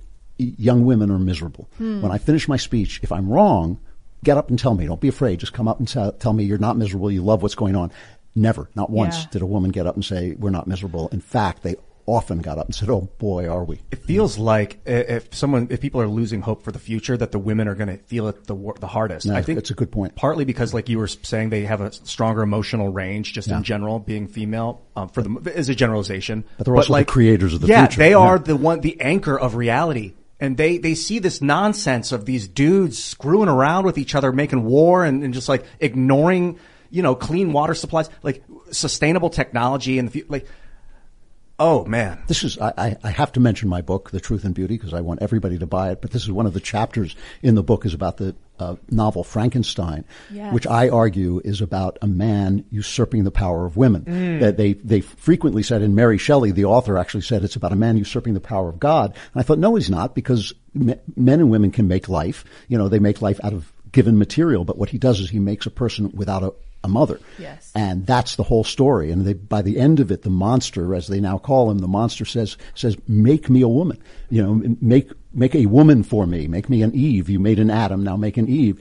And when he won't do it, the guy becomes a serial killer, basically. He just kills every woman he can find. And that's, that is a very powerful expression. That theme, that was the first modern science fiction novel. She was 18 years old, 19 years old when she wrote it. She invented the genre of science fiction. And that's what science fiction a lot of times is about. So if you look at Brave New World, what happens? They get rid of mothers and they just make babies in machines. If you look at The Giver, they relegate motherhood to the lowest person. Yeah. My favorite example is The Terminator. which is one of my, no, it's actually a great action film. I'm not knocking the first one is one of the great action. The machines have taken over the world. Human beings are trying to fight back. So what do? They send somebody back in time to kill the rebel leader's mother, you know, and if you, in the first movie, the thing I love about the first movie is she's not a muscle man. She's not an action hero. She's just a girl. She's just a girl who wants to do her hair. She wants to go out and date. She wants to, you know, she's just a girl who wants to have fun, but she's the most important person because she is going to create not just this life, not just this particular person. She's going to create the person that he becomes who's willing to fight the machines. And that's a really good point. I think in order for sci-fi to really work, what it has to do is touch on those kinds of timeless themes. And it's a genre which is really predisposed to do so because the entire juxtaposition is this modern technology that humanity has just finally been able to come into contact with or develop against our natural instincts, which have been within us for thousands and thousands of years. But so much sci-fi that you see, which is done poorly, completely discounts that, and it tries to hold on to this idea of like the new socialist man, and even though it'll claim there will be problems with the new technology, it's never anything that deep. Right. I think one of the challenges for a lot of the woke attempts at film is it seems like they're trying to create a new hero's journey, but for women. So, a good example of this is Captain Marvel. Have you seen that movie? No, I haven't. So, in a typical hero's journey, I'm sure you're totally aware of it. I am. So basically, you've got someone they're thrust into adventure, aided by magic. You can look at the story of Luke Skywalker. He's just some regular kid. That was based on Joseph Campbell's story. Mm-hmm. Yeah. All of a sudden, he is learning about how his dad was a great Jedi Knight with Force powers, and he has to learn to use it. And he gets a sword, and he's on this adventure, and he's just a regular kid, just like you. Watching Captain Marvel was fascinating because the story there was she was always powerful, but a man was suppressing her power, and only when she believed in herself could the power be unleashed. And I'm like, maybe they haven't figured out. Maybe it's not possible. I don't know. Because the story is inherently a masculine role of a fighter, adventurer, a conqueror. And maybe that doesn't work. You know what I thought did work? Wonder Woman. Did you see Wonder Woman? Yes.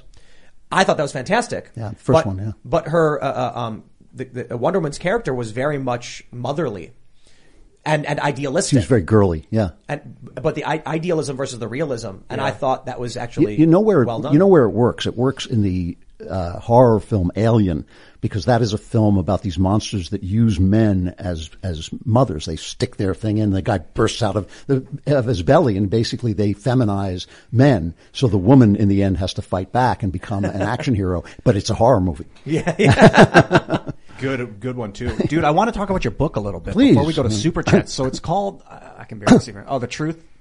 The Truth and Beauty. The Truth. This is why I asked you at the beginning of the show. You believe in objective truth? Of course. Oh, you're in for it. You're in for it. He and I have this debate like every other episode. This is about the Romantic poets and how they invented a way of seeing that renews the way you read the Gospels. That if you read the Gospels after reading the Romantic poets, you will see what Jesus was saying more clearly.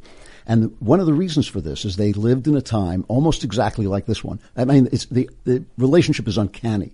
The French Revolution, they thought it was going to bring paradise. They thought, this is it. We're going to get rid of all the priests. We're going to get rid of all the kings. We're going to rewrite the calendar. We're going to change everything. We're going to change language.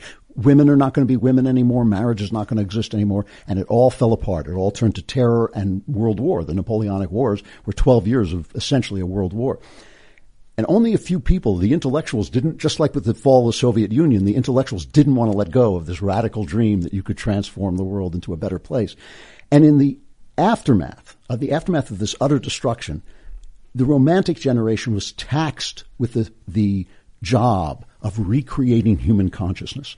And one of the things that had fallen away, I think the central thing that had fallen away, was faith. This was the first big explosion of science. It brought faith into question. People were actually becoming atheists for the first time. The first time in Christian Europe that people were actually saying maybe there is no God, or at least there's no Christianity, or they were deists, or there's something new. And so these poets had to recreate human consciousness. If you lose God, if you lose the idea that there is, this is God, and this is who he is, and this is what he tells me, you lose two things. You lose yourself, because yourself is not connected to anything, so it's just this kind of thing floating in space. And you lose the idea of objective truth. You lose the idea that there is some kind of moral truth. So what happens? What happens is exactly what's happening now. Your inner world becomes two things at once, two completely contradictory things at once. It becomes meaningless. So you say, well, we like living in a country where women have rights. But in Muslim countries, they live in a place where you have to dress up in a bag and basically you can't go outdoors. Who's to say which is right? Which is nonsense. We're right. I mean, we are actually morally right. Or compare it to, say, the slave-holding South. Was the slave-holding South less right about human rights than the North? Yes, it was less right. It was better not to have slaves. So that's the first thing. They teach people that their inner life means nothing. Their sense of morality means nothing. On the other hand, they teach you that their inner life is absolutely sovereign. So if in the middle of this conversation you say, oh, by the way, I'm a woman, I now have to call you a woman or else I'm a hateful person for not acknowledging the sovereignty of your inner life, right? What these poets came back to, the ones I study anyway, is that your inner life is actually a collaboration with creation. It is actually the part of creation that creates. Coleridge was the guy who came up with that formulation, but a lot of them sort of said the same thing. Wordsworth called you an agent of the one great mind. And in reestablishing this connection with what they called nature, but ultimately became the spiritual meaning of nature, they actually reestablished what Jesus was talking about. You know, Jesus said things like, you can't be creative unless you're a branch of my vine. You can't, if the branch falls off, it's not going to create any fruit. It's got to be created to the source of life. And so when you start to look at the world as a collaboration of you with reality, which is the only thing that makes sense. Come on, let's face it. I mean, you know, the only leap of faith you have to take in life, you know, people always talk about the leap of faith. I talk about a little step of faith. You have to say to yourself, you have to ask yourself in all honesty, not in philosophy class, not in a conversation at 2 a.m. where you're drinking with your friends. In all honesty, do you believe that it is better to give a beggar bread than to kick a child? If you can say to me, well, if everybody thinks it's right to kick a child, then kicking a child is right. First of all, I think you're lying. You don't think that. And second of all, if you will acknowledge that it is better to give a beggar bread than it is to kick a child, after that, you're done with whether there's objective truth or not. Of course there is. Of course there is. You know there is. As I always tell people, you know, this is what I always tell like young people who are immersed in philosophy is don't believe what you don't believe. You know, don't say you believe something because it somehow makes sense, or you can reason your way to it. You can reason your way to anything. You know, reason is not is one of the tools we use.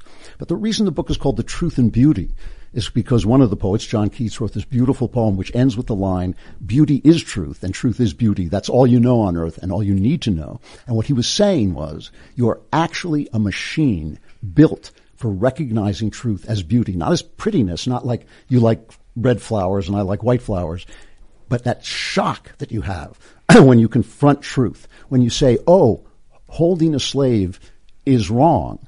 And that's what beauty is. That's that connection that you have to this thing that is beyond yourself. Is there a step of faith in there? Yeah, but it's a step of faith that we all have already taken. We just don't want to acknowledge it. Why do you think that the power structures of reality, at least as far back as I can tell, have been deception and murder? The people at the top that have the control are the ones that are the most deceitful and are willing to lie. Yeah, because I think it's a broken world. I mean, I think that's one of the things. The other part of the story of Jesus, who said, you know, I am the way and the truth and the life, is they killed him. You know? And part of the message, I think, of the Gospels is that you can kill the truth. You will kill the truth, but it doesn't die. You know, it keeps coming back. You know, and the interesting thing, you know, one of the interesting things to me about the Passion story, the story of the death of Christ, is that there's no real villain in it. You can kind of pick out Judas as a betrayer, but he's killed by the church, he's killed by the government, he's killed by the people, he's killed by everybody, you know, and that is the nature of truth. So you're right, it's a broken world, and the powerful and the evil and the deceptive do tend to rise above. But we know that because we know what's right and what's wrong. Liars have that advantage. Yeah. But how would you even know they were the bad guys if there were no objective truth? That's a good point. We were talking about factory farming yesterday, and I think Tim at one point said, you know, Ian, we just eat meat. And I was picturing us in the Roman Empire, and Tim's like, you know, Ian, we just have slaves. And it was like, I don't know, man, it's utilitarian. I don't think that sometimes, like, do you have to kill 1 million people to save 1 million people? Like, is that right? Well, you're absolutely right that how can I put it? The analog between physical life and the moral meaning of life is imperfect. It's broken. It's broken. I mean, the famous trolley question: do you let the trolley run over 5 people by accident, or do you turn it and do you let it run over 1 person by accident, or do you turn it and kill 5 people? No, it's the other way around. 5 people on accident or 1 person right, on purpose. It's the other way around. Okay, there are some questions that can't be answered. They cannot wholly be answered. That's the world we live in. It is a broken world. Do you think you can do evil and it's right? Well, then it wouldn't be evil. Right? That wouldn't be evil. Yeah. That would not. So I guess then do you think you can destroy? I mean, I personally think you can destroy and it's right. If in certain situations you need to sometimes. Yes. We destroyed Nazi Germany. Things that are annihilating reality, you can destroy them. Yes. Yes. And you can kill and it's right. I mean, that's why the Ten Commandments don't say don't kill, they say don't murder. The people that are friends with the person I destroyed to preserve reality think that that's evil. But they can be wrong. See, we know, we know we can be wrong about reality, right? We know that we've fallen in love with somebody and it turned out, no, it was just infatuation and it passed. We know Eros, one type of love. Yes. It ate at least. Yeah, but we thought it was true love, but it wasn't true love. We know that people held slaves and convinced themselves it was right. It's interesting when you read their diaries, they knew they were wrong, but they convinced themselves they were right. We know you can be wrong, so that means you can be right, right? If you can be wrong, you can be right. The problem is, the truth is that just because there is such a thing as truth doesn't mean that you can pound your palm with your fist and declare what it is. Jesus didn't do that. He told stories, and that's a very complicated way. Socrates just asked questions.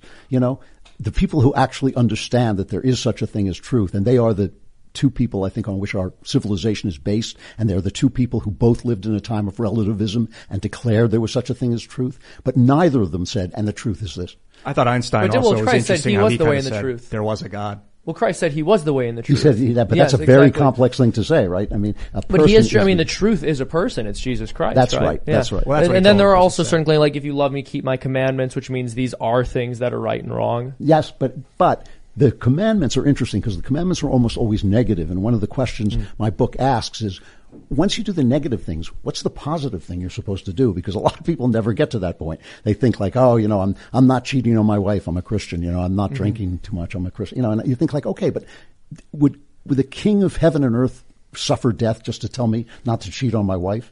My wife tells me not to cheat on her. I don't actually need God to tell me that. Well, there must be something more that he was trying to tell us. And I think he was trying to tell us that there is a way for us to collaborate with reality that is incredibly beautiful and it happens to each of us all the time. I want to ask, why is it, do you think, that among many secular atheist types, they almost have a desire to believe in random nothingness? Yeah. Well, because they think it's going to give them power. They think it's going to make them free. And it always does exactly the opposite. I mean, that's kind of, to say the word out loud, it's kind of satanic that there are certain things that offer you power. Anger makes you feel powerful. That rage you feel against people, thinking that you're totally free, thinking that I can change my sex. I just have to announce it and I've changed my sex. That sounds like power, but it actually enslaves you. To elaborate a little bit further is, I had a conversation recently with someone who said that they were just a wet robot. That's all they were. Yes. And I'm like, but why would you, what makes you, I don't understand why someone would believe that. The idea that I had was, for me, I personally feel a soul or something akin to this idea or concept of an inner being, a self. There's something within me. And I personally feel and have personally experienced some kind of, I guess you can say, a connection to God or something like that.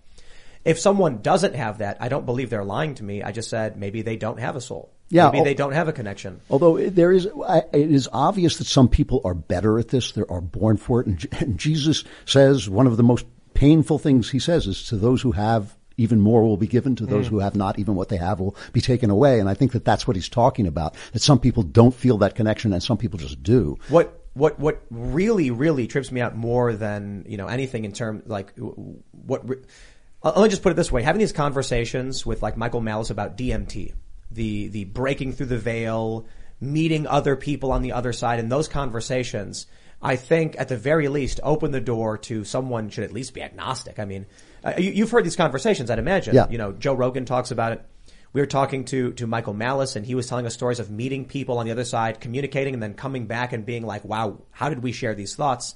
And I'm like, well, whatever it is, I don't know, but it certainly suggests there's something beyond us, right? Yeah. And it's something weird. Actually, I knew a young woman who was a socialist and a materialist, and she was about 40, I guess, and she died and came back. And I said, wow, did you experience anything? She said, yeah, I actually, left my body and I saw the doctors in the room, and I said, so has that changed your mind? No.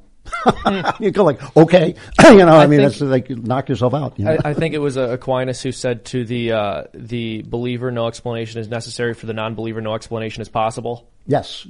I mean, that's that. I wrote in my memoir that there's, if you believe, there's, everything is proof. If you don't believe, no proof can be enough. I think when we start to look at plasma clouds, I mean, it's almost undeniable that there's intelligence involved in the movement of plasma fields. Well, that is another thing. I mean, the science actually, it made sense for there to be atheists after Newton, because you could kind of extrapolate, everything's a machine. But it all turned out to be much weirder than Newton said. And now, really, there's a wonderful book about this called The Return of the God Hypothesis, where really it's not, the title sounds like it's a hippy-dippy, like religious thing, but it's a real scientific book about why scientists are now saying, there actually is evidence of an intelligence behind creation. To me, that's the only thing that makes sense. Well, I like to simplify it, or at least explain it in sort of a way that I think most people who are secular liberal types should understand is, if, we build computers act based on the rules that exist in reality, and they imitate intelligence, or at least we're producing artificial intelligence. Then for me, I don't believe that the computers we've built are the final point at which computers can ever come to. But a better way to look at it is the human mind. If you are just a wet robot, well, then certainly the human brain isn't the end-all be-all of computational power within a living being. Certainly there is the probability, based on the expanse of the universe and our scientific understanding, that there will be a more powerful intellect that exists beyond human comprehension. It's interesting when C.S. Lewis had this great line. He said, even a determinist will ask you if you will please pass the salt, meaning he acknowledges that you have free will. We all know we have free will, and we get talked out of it. And that would mean our entire experience of life is deception. And one of the things these poets were trying to say is, your interior experience can be deceptive, but the very fact that it can be deceptive tells you that it can also be right. Yeah, I've been and fasting. that there is a truth that can be deceiving you about. I think that the chemicals, like the bacteria that live on the food you eat, mind control us. They tell you want more of that. So you get these cravings. But when you fast, you strip away the lies and like the fakeness of being told the wrong thing, and you start to see, or at least experience the real.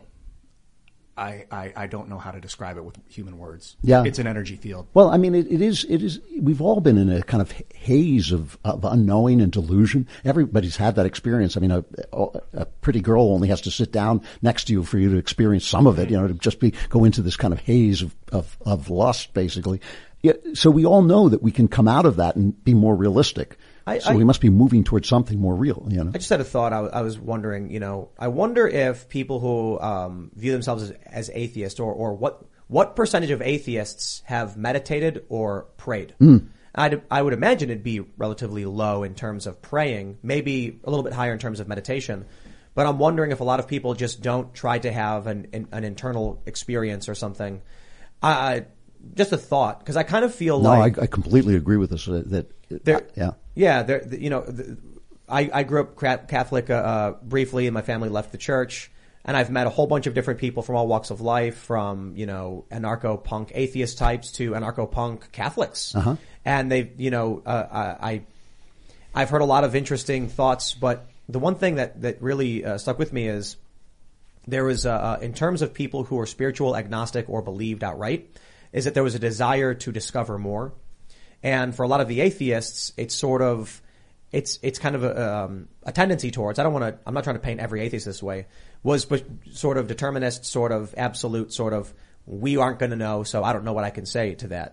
As opposed to like, the crazy people I know who go on spirit quests and go down to South America to do ayahuasca. And the people who are seeking answers and trying to find things tend to be more spiritual or believe, in my experience. Well, Antonin Scalia, the Supreme Court Justice, told a great story about right outside of Washington in a church, there was a statue of the Virgin Mary that began to bleed or cry. I can't remember what it was. And he said, no reporter went out to cover this story. And I think that tells you something. I think, I did a video a long time ago. It's called Find God in 90 Days. I can't remember, 60 days, whatever it was. And the idea was just go into a room by yourself where you can pray out loud for 15 minutes every day and see if you get an answer. Because you will. Wow. If you clear your mind, I told my lie. I had a bunch of lies and secrets that I kept my whole life. When I was 26, I decided, what would Jesus do with this technology? He'd be honest. So I started making YouTube videos and telling people my secrets about my past. Wow. And it started to clear up my thoughts, and I no longer got interrupted by randomness. I could ask questions to my consciousness, and it would respond. And now with fasting, it does it even more clear. That's really interesting. That's a very, first of all, it's a very brave thing to do, but it is also, it's just incredibly true that if you let go of the lies, one of the things about Christianity is the first thing that happens. I converted at the age of 50, so I'm not, I'm telling you something that really happens is that you suddenly think like, oh, I get it. I'm a worm, I'm a schmuck. And then you're free, you're free. You're forgiven, you're done. You got it. And you have that exact same kind of experience of liberation. Yeah. There was I look back on this moment in my life as just perfectly ironic or hilarious. When I was a teenager, I read that famous quote, the only thing we know is that we know nothing. Yeah. Who said Socrates. that? Socrates. Yeah.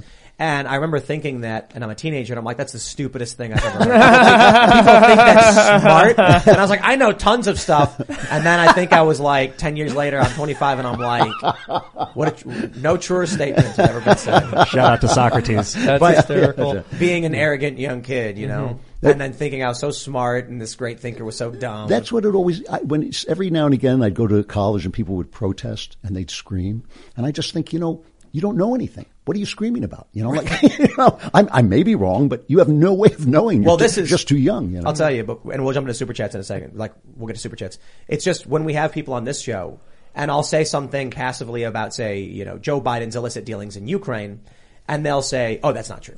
And then I'll be like, allow me to go through every story, every name, every journalist. And I'm like, did you even Google this? And they're like, no. I'm like, you don't even know, but you've taken a hard stance on this? That's just weird to me. But we do got to go to. Can I just mention one more thing? Yeah. So our conversation got interrupted or disjointed. I think there are some things on the Ten Commandments and the nature of spirituality that we might disagree about and can flesh out more, hopefully on the after show, because I think that would be a fascinating discussion. I'm really enjoying hearing you talking about this and the way you articulate yourself on it. We'll go deep. I will, of course, have to burn you at the stake. Understandable. I get how it goes, but it's worth a good conversation. I think I'm related to those Salem witchcraft. The Putnams, Ann Putnam. I think she's in my ancestors. Are you saying you're the grandchild of the witches that can burn, Ian? Yeah. Yes, we're going to go to super chats, ladies and gentlemen. If you have not already, you must smash that like button. We implore you. Do it for Ian. Thank you. Smash the like button for Ian. Otherwise, he cries and Seamus gets angry. I'm going to do that anyway. And I get punched the walls because Ian's crying keeps me up. It's just. But don't forget to subscribe to the channel and head over to timcast.com. We're going to have a members only segment up at 11 p.m. for all of you. You won't want to miss it. We're going to talk about some crazy stuff for sure. Life, the universe, the secrets, and all that. But let's read some super chats. Here we go. Christopher Blakely says, have Ian check out Borafine. Oh, yeah. Love your show. Watch everything. Thanks, guys. It's like a boron graphene compound of some sort. I hear it's massively awesome. We got an important one from Pirate Taurus. He says, I saw my first chicken party today. Amazing. So you saw the chicken. I did. I was very impressed with the chickens. I actually saw the chickens having sex, which was probably the highlight of my week. I think. Right. Well, it doesn't seem consensual. So yeah. I'm not going to make chicken jokes, but I could. I should confirm. Borafine's an allotrope of boron. I don't think graphene's involved or carbon's involved at all. So we'll find out later. We have 20,000 subscribers over at Chicken City. It's been a month.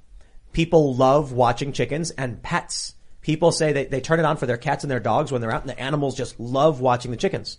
Oh, that's awesome. So we have a meter, and when people give $5 super chats, treats fall down from the sky egg, we call it. It drops treats. Once the meter hits $100, it will queue every 5 minutes. It'll run a check. If the meter has reached $100, it plays dance music, and a bunch of treats start pouring out, and it screams "Chicken Party!" That's great. I was talking to the guys over the Daily Wire, and I said, "Look, we do really stupid things here over at Timcast. Like, I don't think any traditional media business would do this. But we're working on a commercial that I want to put on networks, and I genuinely I plan to have it run on Tucker Carlson, and I think I've already talked to the ad people over at Tucker in the past, and they said yeah, absolutely. Huh. You know, it's just you pay for it, we run the ad. As long as it's a legitimate business, we'll do it. So Chicken City makes money. It's our second highest grossing show now. So we're Is it really? I mean, because people give money for treats. Yeah. In terms of like viewership and everything, it's relatively low. Right. But it's a business item, so we can have, you know, Pop Culture Crisis is doing really, really well and getting tons of views, but it's all ad revenue based. Well, maybe you should give them some treats. Oh yeah. We'll do a pop culture live stream, and we'll put the egg on culture party.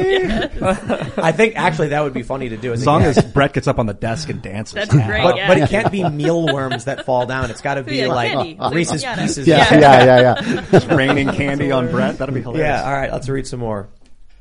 All right. Mavro St. John says, as a member of the LDS Church, Utah being left-leaning is not at all surprising. They are the most left-leaning religious group. Look into it. Wow. Yeah. NOS says, hey, it's my birthday today. I'm officially 21. Can I get a happy birthday? Love you guys. All you guys are heroes to me. Happy birthday, NOS. Happy Happy birthday, man. birthday. Big day. Big year for birthdays. Yeah, I know. I say that every year. Everyone's happy Years, this year. yeah. It's crazy. What is the wrong writer says, love Graf Ian's Freudian slip last night. He said meta-virgins. Also, shout out to Mythical Vigilante. He got me addicted to your show. He's a good musician. Check out his music. That's right on. funny. I Appreciate said it. meta-versions, but meta-virgins is also very, very funny. All right. Raymond G. Stanley Jr. says, Seamus, the first Irish he-him to be on IRL. Props. That's right. Those are my pronouns. Thank you for respecting them. That's Much correct, appreciated. yes. Christina H. says, Daily Wire, please make the novel 1 Second After into a movie. God bless. What is that about? Do you know? I don't know. I don't know what's about? about. I'm looking at 1 second after. Yeah. What is this? Sam Spade says, I joined Klavanon. Klavanon. And feel better than I have in years. You can too. Buy the truth and beauty. Save the Klavan. That's right. Ryan Crabtree says, Ian, read Ayn Rand nonfiction and other objectivists such as Leonard Peikoff. Learn to distinguish between the metaphysical and the man-made. You're saying no, Andrew? No, I think, do it. No, don't. Why would you don't. think not to do it? Because I think Ayn Rand was, well, I really think she was a psychopath in some ways, but I think she Based. was, she Yeah. was what? Based, no, I agree with you. Yeah, no, she was A, a terrible novelist, Yes. and B, her philosophy is ridiculous. Dude, when You I make was me want to read it even more now. when I was in my Go ahead. No, Expose my brain. Read, what's The Fountainhead? You know, when I most- was in my It's the most libertarian entertaining phase, book. I was in my libertarian phase, Yeah. and I purchased a copy of Atlas Shrugged. I just couldn't do it. I've noticed Like, that it was reading and listening so- they write information on my brain differently. I Yeah. feel like when I read something, it like directly interfaces my brain with it. When I'm listening, I can kind of shut it out easier. Yeah, I guess so. I actually feel like I remember things when I listen a little better. But I love to read. I mean, I just love because it's just direct communication with your head, you know, yeah. All right. Cyrus Nerschel says, hey, Timcast was trying to find the Spin the UFO email but couldn't find it anywhere. I've been in IT for 13 years and the DoD is active duty, government, civilian, and contractor, but I would like to send in my resume if possible. Keep up the good work. What is it? spintheufo@gmail.com? That's correct. I have All right. a lead on I this will write book. this down. 1 second after. This is about a man struggling to save his family in his small North Carolina town after America loses a war. Ooh, interesting. Oh, cool. Yeah, sends America back to the dark ages. All right. AC Gaming says, I think Elon Musk possibly bought stakes in Twitter based on him integrating it with Neuralink. My worry is governments will get their hands involved and leave backdoors to paralyze you in scenarios in people becoming fugitive. What are your guys' thoughts on this? Free the software code. Are you going to join the metaverse? You're going to get the Neuralink implant and plug your brain in? No, but I, I might, if they're good games, I might go on, you know, but Well, no, you know what, I'm not against the metaverse as a tool, you know, just like I'm not against the internet as a tool, but I think everything can be used badly. Yeah, And one thing Getting an implant to plug your brain in. yes, and also being on it for more than like a half hour a day. You know, I mean, the idea that you're going to live on this thing is bad. I think that's a bad idea. If you could, what's your favorite fictional? What's your favorite kind of fiction genre? The novel, you know, Sci-fi, fantasy. So it would mystery. probably be mysteries. You know, If you could plug in your brain and be the detective in the mystery actually experiencing the crime and the villains and would you do it? I would do it for half an hour, you know. Yeah. I mean, because I'd want to come back to real life because I think real life is really rewarding. But I mean, would you get the surgically implanted port so that you could do it? It's hard for me to imagine doing that, you know. I've never. I remember taking a friend to get a minor piece of plastic surgery and thinking, I will never get elective surgery. You know? Right. I agree. Yeah. I think in order for it to become feasible, they'll need wireless. Yeah. Of some sort. Sure. I put a plug in my ear, you know. Like you put on a cap and then it broadcasts into your brain. But I unless we start, I don't see surgical anything working for people because people don't like surgery. Not mainstream. Yeah. It'll be for people that have already like spinal injuries and stuff that are willing to see if they can learn how to walk again. Yeah. I mean, maybe when they get to the point where Neuralink can actually put you in a universe and you can be a superhero, people might be willing to do it. I don't know why you would do that if it's not real. Like I feel the same way about ayahuasca, by the way. If like you can take a drug that makes you see Mickey Mouse, that doesn't mean Mickey Mouse is real. If you take a drug that makes you see God, why would that be an experience? I think of it as like tuning the brain frequency to see what's already there.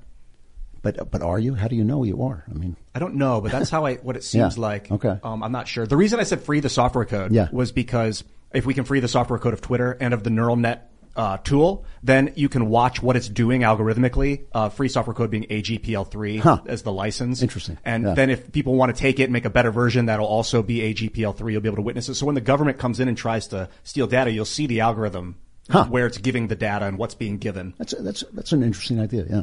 All right. Richard says, Tim, you often say people are cowards. Klavan came out as conservative and lost millions from Hollywood. Klavan didn't have support then, but with Daily Wire and Timcast coming together, y'all are the future. Well, we've been talking to Daily Wire about shows. We had Dallas Saunier. Saunier, is that how you pronounce it? Saunier, yeah. Saunier. I love that guy. And he was like, we'd love to do some kind of show with you guys because it would be such a powerful, thing. And I'm like, we got a bunch of ideas for shows we're trying to make. You know? That'd be absolutely fantastic. So, Andrew, what was it like breaking out of Hollywood? What was that like? I was thrown out of Hollywood. I mean, Breaking out. My salary, my income went from high 6 and 7 figures to nothing almost overnight when I came out as a conservative. My phone stopped ringing like that. And I was not a big deal, but I was selling scripts routinely. And if you sell 2 scripts, 3 scripts a year, which I sometimes did, you're making a lot of dough, and it's just, I don't know. It funnily enough didn't bother me. I mean, obviously it bothered me economically. I had to sell my house and things like that, but it didn't bother me emotionally because I thought, like, I'm not going to live my life not saying what I mean because some fat jackass in Hollywood doesn't like it. What kind of life would that be? You should write that metaverse story I told you. Yeah, now you gave it to me. I'm stealing it, of course. Oh no, I was writing it during the show. We'll sign a deal, but I mean, I looked over his shoulder. There's like a lot of grammatical errors. I can't believe that this guy was in Hollywood for so long. Are you sure it was the conservatism? All right, here we go. Colin Stevens says, Tim, Thomas Sowell vehemently disagrees about systemic racism existing. Perhaps you should get him on to have this conversation. Of course we should. Would it not be amazing? Yeah, amazing. I mean, he is the smartest man in the country. But I'll clarify my point because I think there may be a semantic issue. When I say systemic racism, what I'm referring to is because of things like blockbusting and redlining, you now have deeply impoverished areas in Chicago.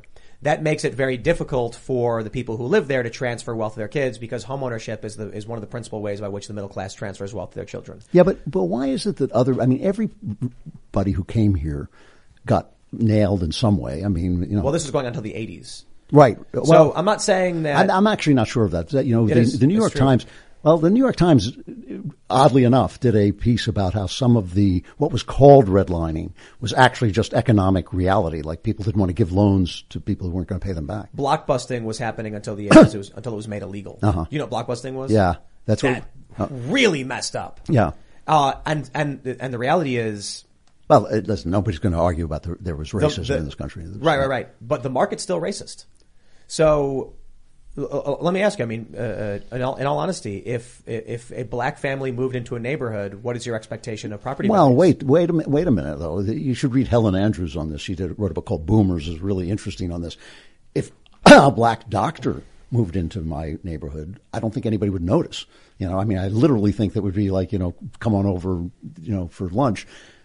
if like, a bad guy moved in or somebody who did not fit in that neighborhood economically or in terms of class, then you'd have a problem. I mean, people, Helen's argument is that there was no white flight. There was flight from crime. And a lot of times, when neighborhoods changed over, they became more criminal and people left, So I don't know. Like I said, if Sidney Poitier moves in next door, is anybody going to leave?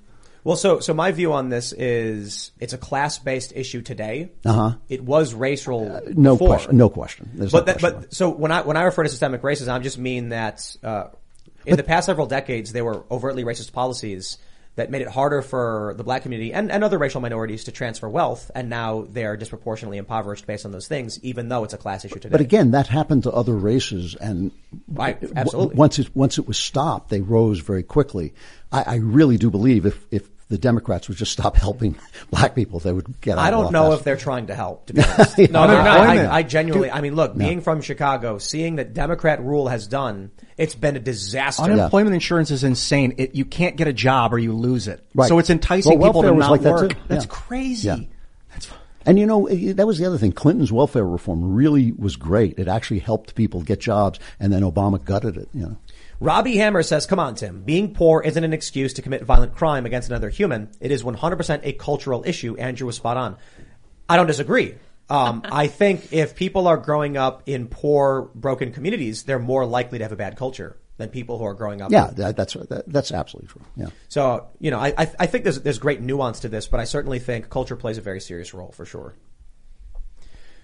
All right. Let's grab some more super chats. Let's see. Sliver Bach Slips says, I think there's systemic racism in old unused laws. None are practiced now.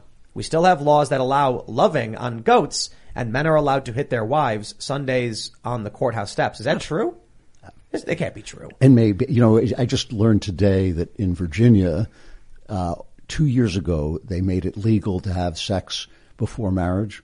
So some laws are on the books that nobody pays attention to. Well, right? I've often said the laws don't matter. What matters is cultural enforcement. That's right. The best example that I think people should really ponder on is in New York City, gender identity is defined as self-expression in the actual laws, which means your self-expression could be a furry. Right. But I was told by civil rights lawyers, 3 different ones when I investigated this, that if you tried claiming a furry as your identity and you wore the outfit and you used the name, you'd be laughed out of the courtroom. But I said, then what's, if the law says you can't be discriminated based on the clothes you wear, the name you give yourself, or your self-expression, why is it different for a furry and a transgender person? And they said, because most people understand what gender dysphoria is in a trans person, and furries would not be considered serious. And I said, that's a cultural issue, not a legal distinction. Right. So it's really about cultural enforcement and what our culture is willing to tolerate. That's one of the problems, like when the Supreme Court had that ruling that laws protecting people according to sex, against sex discrimination covered transgenderism. Because if you walk into work in a dress, you're essentially being penalized for being a man. That to me was absurd. That was not what they meant when they wrote the law. You may want to make that law, but it's still not what they meant. Cigars and Sig Arms says, let's stop pretending that conservatives are blameless on the problem of black men filling our prisons. They have consistently refused to call out bad cops, push for criminal justice reform, and cheer on police brutality. Nah. You disagree? Nah, yeah. I mean, nobody cheers on police brutality. I think the problem is the media lies so often about all these police brutality stories. It's more that the conservatives just don't care to believe it anymore. Yeah, I mean, I do think that when you're a bad guy and you resist arrest and you get killed, it's true that even if the cop did it wrong, which I do think happened with Floyd, I still think I don't have that much sympathy for you. You're still a guy who held a gun to a pregnant woman and while your friends ransacked her house. You're not my favorite guy. I'm sorry. It's like. I've dealt with bad cops. I think the issue for me is these cities have a bunch of Democrats who vote for Democrats who appoint Democrat police leadership who are crooked and corrupt, and then the Democrats complain about the people that they voted for. Yeah, you don't hear about these problems in mostly conservative rural areas. It is amazing that in San Francisco, where I lived many, many years ago, and it was one of the most beautiful cities I've ever been in, it's now a hellhole. It's amazing to me, A, that Republicans don't mount a campaign that would appeal to San Franciscans, and B, that San Franciscans don't say, you know what, we keep electing the same party and things get worse and worse and worse. Maybe we should change parties. There's a stigma that Republicans are anti-gay. Well, where did that come from? You know, it's like, what, is it seeded propaganda, or did they used to be? No, I think after Reagan, there was a coalition of conservatives, some of whom were evangelical, and they were very strongly anti-gay. You know, they very strongly felt that this was a bad thing, biblically, and they couldn't defend it in law. They couldn't say to themselves, well, this may be a sin, but that's between them and God, or, you know, they just couldn't get there. It was very, very much, you know, in keeping with their religion and their way of life. I remember when I first became a conservative, which is now back around 2000, you know, and Andrew Breitbart said to me, I want you to become part of this movement. And I said, I'm going to become part of the movement, but I don't want to hear about the gay stuff because we're wrong, you know. We're just wrong about it. You've got to let people live their lives. Andrews, I don't know if I can say how much I can say on the air here, like what your standards and practices are. But Andrew's response was basically, I want there to be more pro-American gay pornography. That was, I would disagree. I think that what basically happened is you had a lot of Christian conservatives, and not just Christian conservatives, but most of the country at the time, which was saying that marriage is defined as between a man and a woman, and federally funded marriage contracts shouldn't change that definition because it's not within the purview of the government. And so what the left said as a result of that and in response to that was the only explanation for that attitude is hating gay people. Mm-hmm. There's that too. Yeah. All right. Nick says, Andrew should listen to Tom MacDonald, especially in God We Trust. Have you ever heard Tom MacDonald? No. Has he ever listened to Frank Sinatra? Damn it. But are you familiar with Tom MacDonald? No. Oh, you'd regardless of the music, really? you'd love his message. Okay. Well, yeah, I'm sure. Listen, I love Zuby. You know, Zuby's the greatest. You know, I mean, who can't love that guy? You know, doesn't Tom have a song called "Facts Don't Care About Your Feelings"? I think so. Sounds right. Oh yes, I did hear that. Yeah. I did. Yeah, we all got a big laugh. But does he rap as fast as Ben Shapiro would on that track? I got to be honest. I think Ben could probably rap faster than most rappers. Has anybody ever heard him do WAP? Exactly. Well, gosh, yeah. To me, the pinnacle of his career. This is actually why everyone's mad at Ben Shapiro for not liking hip hop. They should be very glad because he would dominate the game. He'd be the best freestyle rapper. Look out. And he could do it while playing the violin. It would be huge. He'd crush. All right. Jacob Manning says, I'm not one to give away my hard-earned money, but Tim, since you brought the other half of the first two people that woke him to reality, I'll make an exception. Thank you both for what you do and helping me laugh my way through the fall of the Republic. Well, thank you very much, Jacob. I really appreciate it. Dylan says, classic rap has a lot of libertarian messaging. It does, absolutely. That's true. Hey, you know, Trump used to be a hero of rappers. I mean, he was in a lot of songs, yeah. JT Reed says, Andrew, have you heard Tom MacDonald's song, Blame the Rappers? It goes into how modern rap is responsible for the degeneration of today's youth.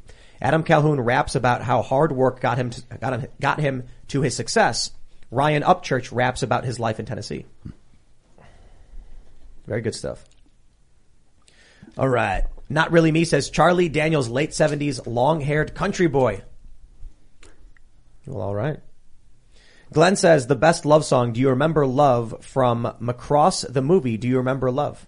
Not familiar with it, man. Is everybody just saying the songs they really like? I guess that's what's going on. What's the best song? Super chat it right now. Yeah, tell us. Yeah, super chat the best song. Give us money to say what the best song is. Yes. If you can afford it. All right. What is this? Simulated Dave says, Tim, if you're serious about DW Entertainment envy, I'd love to discuss my short film Crit from 2020 exploring the signatories of the Polanski petition, hoping to encourage conviction in withholding cash from Hollywood.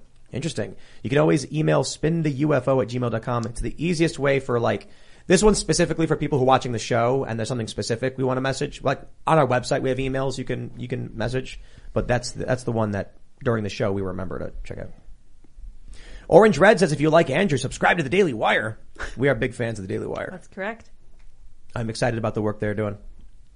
All right. Gabe says, sorry about my name. I don't understand why. I see. Yeah, I I see. didn't It's read his just- whole name. Wow, that's too bad. That's pretty bad. Why do you guys? His last name is Itch. Yeah. Why do you guys think that actual good, trustworthy people who could win elections, Joe Rogan, Jordan Peterson, etc., won't run? The "it's too much criticism" argument is selfish to me in such an important time. I think for like Jordan Peterson, he's Canadian. Right. I mean, I guess he could run in Do Canada. whatever I want. I actually heard him say he thought he could do more good outside of that system. Exactly. Right. That's what I was going to say. I mean, do you really think Joe Rogan or Jordan Peterson would do more good for the world in some political position? Think about how much they're helping people right now doing what they're currently doing. They're clearly very good at it. Why would you take them and shoehorn them into some position that the most pathetic people in our society usually fill? And also, actually doing politics is a skill. So it doesn't mean just because like they're brilliant people doesn't mean they have it. Yeah. I mean, people have asked me, why don't you run for something? I said, I'm the last person who should run for something. Like I can't balance my checkbook. If I weren't married, I'd be living in a dumpster, So. All right. Dwayne says, if God created the universe, he would have to exist outside it. Those seeking proof assume that he would be bound by the laws of the universe. Computer programmers aren't limited by their own code. Brilliant point. But God is not limited, so God could exist within the universe it created. And I don't like calling it he either, because I think that's patriarchy. No. Ian, here we go. No, he isn't. There's not enough time left to argue with that. Talk about it on the after show. He is a he. And it has a long way. His preferred pronouns. You have to Let's respect them. actually say this for the after show. Yeah. We'll have a great conversation. I think it'll be fun, and we'll have more time. So let's just read a few more of these super chats and name some of the best songs. M1969 says best song is The Greatest Show on Earth by Nightwish. Thank you. Totally Wasn't My Fault says Staying Alive by the Bee Gees. Oh, yeah. Yeah. Sam Ard says best libertarian death metal record ever is 1776 by King Conquer. Their bassist just passed away. Rest in peace. Seth Klein says, so glad to hear you bring up Handlebars by Flowbots. It depicts current reality perfectly.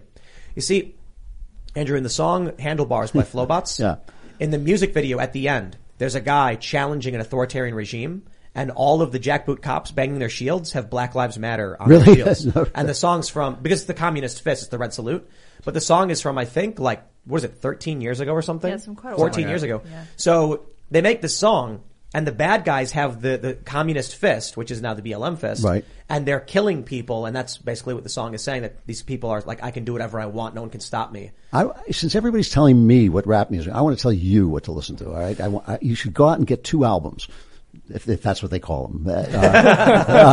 One is Ella and Louie, and the other is Ella and Louie again. Best pop records ever made. Yes. Very You know, my thing is though, I like, music for me, I love political music. Do you? Okay. So there's some pop songs I might be like, oh yeah, sure, it's fun to play. But I really do like songs that have a message. So I do like, I've always been critical my whole life of music that was meaningless. I grew up listening to a lot of punk stuff. Okay. And it started with pop punk, and then I listened to more like actual punk stuff, and then started listening to more like independent music and things like that. But I like songs with meaning. Nothing really in between. Either just a silly, boppy, whatever, or it's going to be something. So like all the stuff that I write has deeper meaning, all the songs that I put together that we're working on. Will of the People. Has anyone said yet Will of the People? Yes, that's right. Will of the People is the greatest song ever. That's my song. Is it? Oh, yeah. okay. Tim actually super chatted that in himself. Yeah. Oh, Will of the that People. was- You guys got to listen to that one. That was Raymond G. Stanley Jr. Thank you, Raymond. It's right. That says Pim Tool on it. no. What is it? Oh, here's a good idea. Braden says, y'all should have all guests roll the 100 die and rank them all on a leaderboard. Almost like old Top Gear celebrity racetrack laps. That's a good idea. Here you go, Andrew. All right. 100-sided die. So what do what am I doing here? Just roll it. Give it what you Just got. roll it. And there it goes. We have the wine shot on this. And, no. How do you know what it is? It's on the top. Oh, it's on the 33. Oh, that's 33. that's my number. 33. Big number. Yeah. I rolled a 100. Oh. Yeah, that was hard. That was on. That was hard. That was Biden's during his campaign speech. Yeah. Was that when Lauren was drunk? Yeah, I think Yeah. so. That was fun. All right, everybody. If you haven't already, smash that like button, subscribe to the channel, share the show with your friends. And if you want to hear a discussion about religion, spirituality, philosophy, and all of that crazy moral and ethical stuff, we're going to get into that in the after show over at timcast.com. So sign up, become a member. We greatly appreciate your support. Share the show if you really do like our work. You can follow us at TimCastIRL basically everywhere. You can follow me at Timcast. Andrew, do you want to shout anything out? the Truth and Beauty, you should pick it up. It's not written for people who like poetry. It's just written for people who want to look at the world a different way. Cool. You know what? I usually plug Freedom Tunes. Got to plug something else, though. I'll plug Freedom Tunes as well. Go check that out. Earlier, I made a dig at Televangelists. Mostly not a fan, but there are some great ones, like the original Televangelist, Fulton Sheen. I'm going to shout him out. Go check out some Bishop Fulton Sheen videos. They're incredible. What's the best place for people to get your book right now? Amazon is always helpful because it rises up the ranks when you buy it, and that's good for me. And I want to shout out your Twitter, too. Andrew Klavan on Twitter. Yep. All right. Thanks for coming, man. Great to meet you. It's a pleasure. It's really nice meeting you guys. Ian Crossland. Catch you guys later. And you guys may follow me on Twitter and minds.com at sourpatchlids, as well as sourpatchlids.me. We will see you all at timcast.com just about an hour or so. Thanks for hanging out. Bye, guys.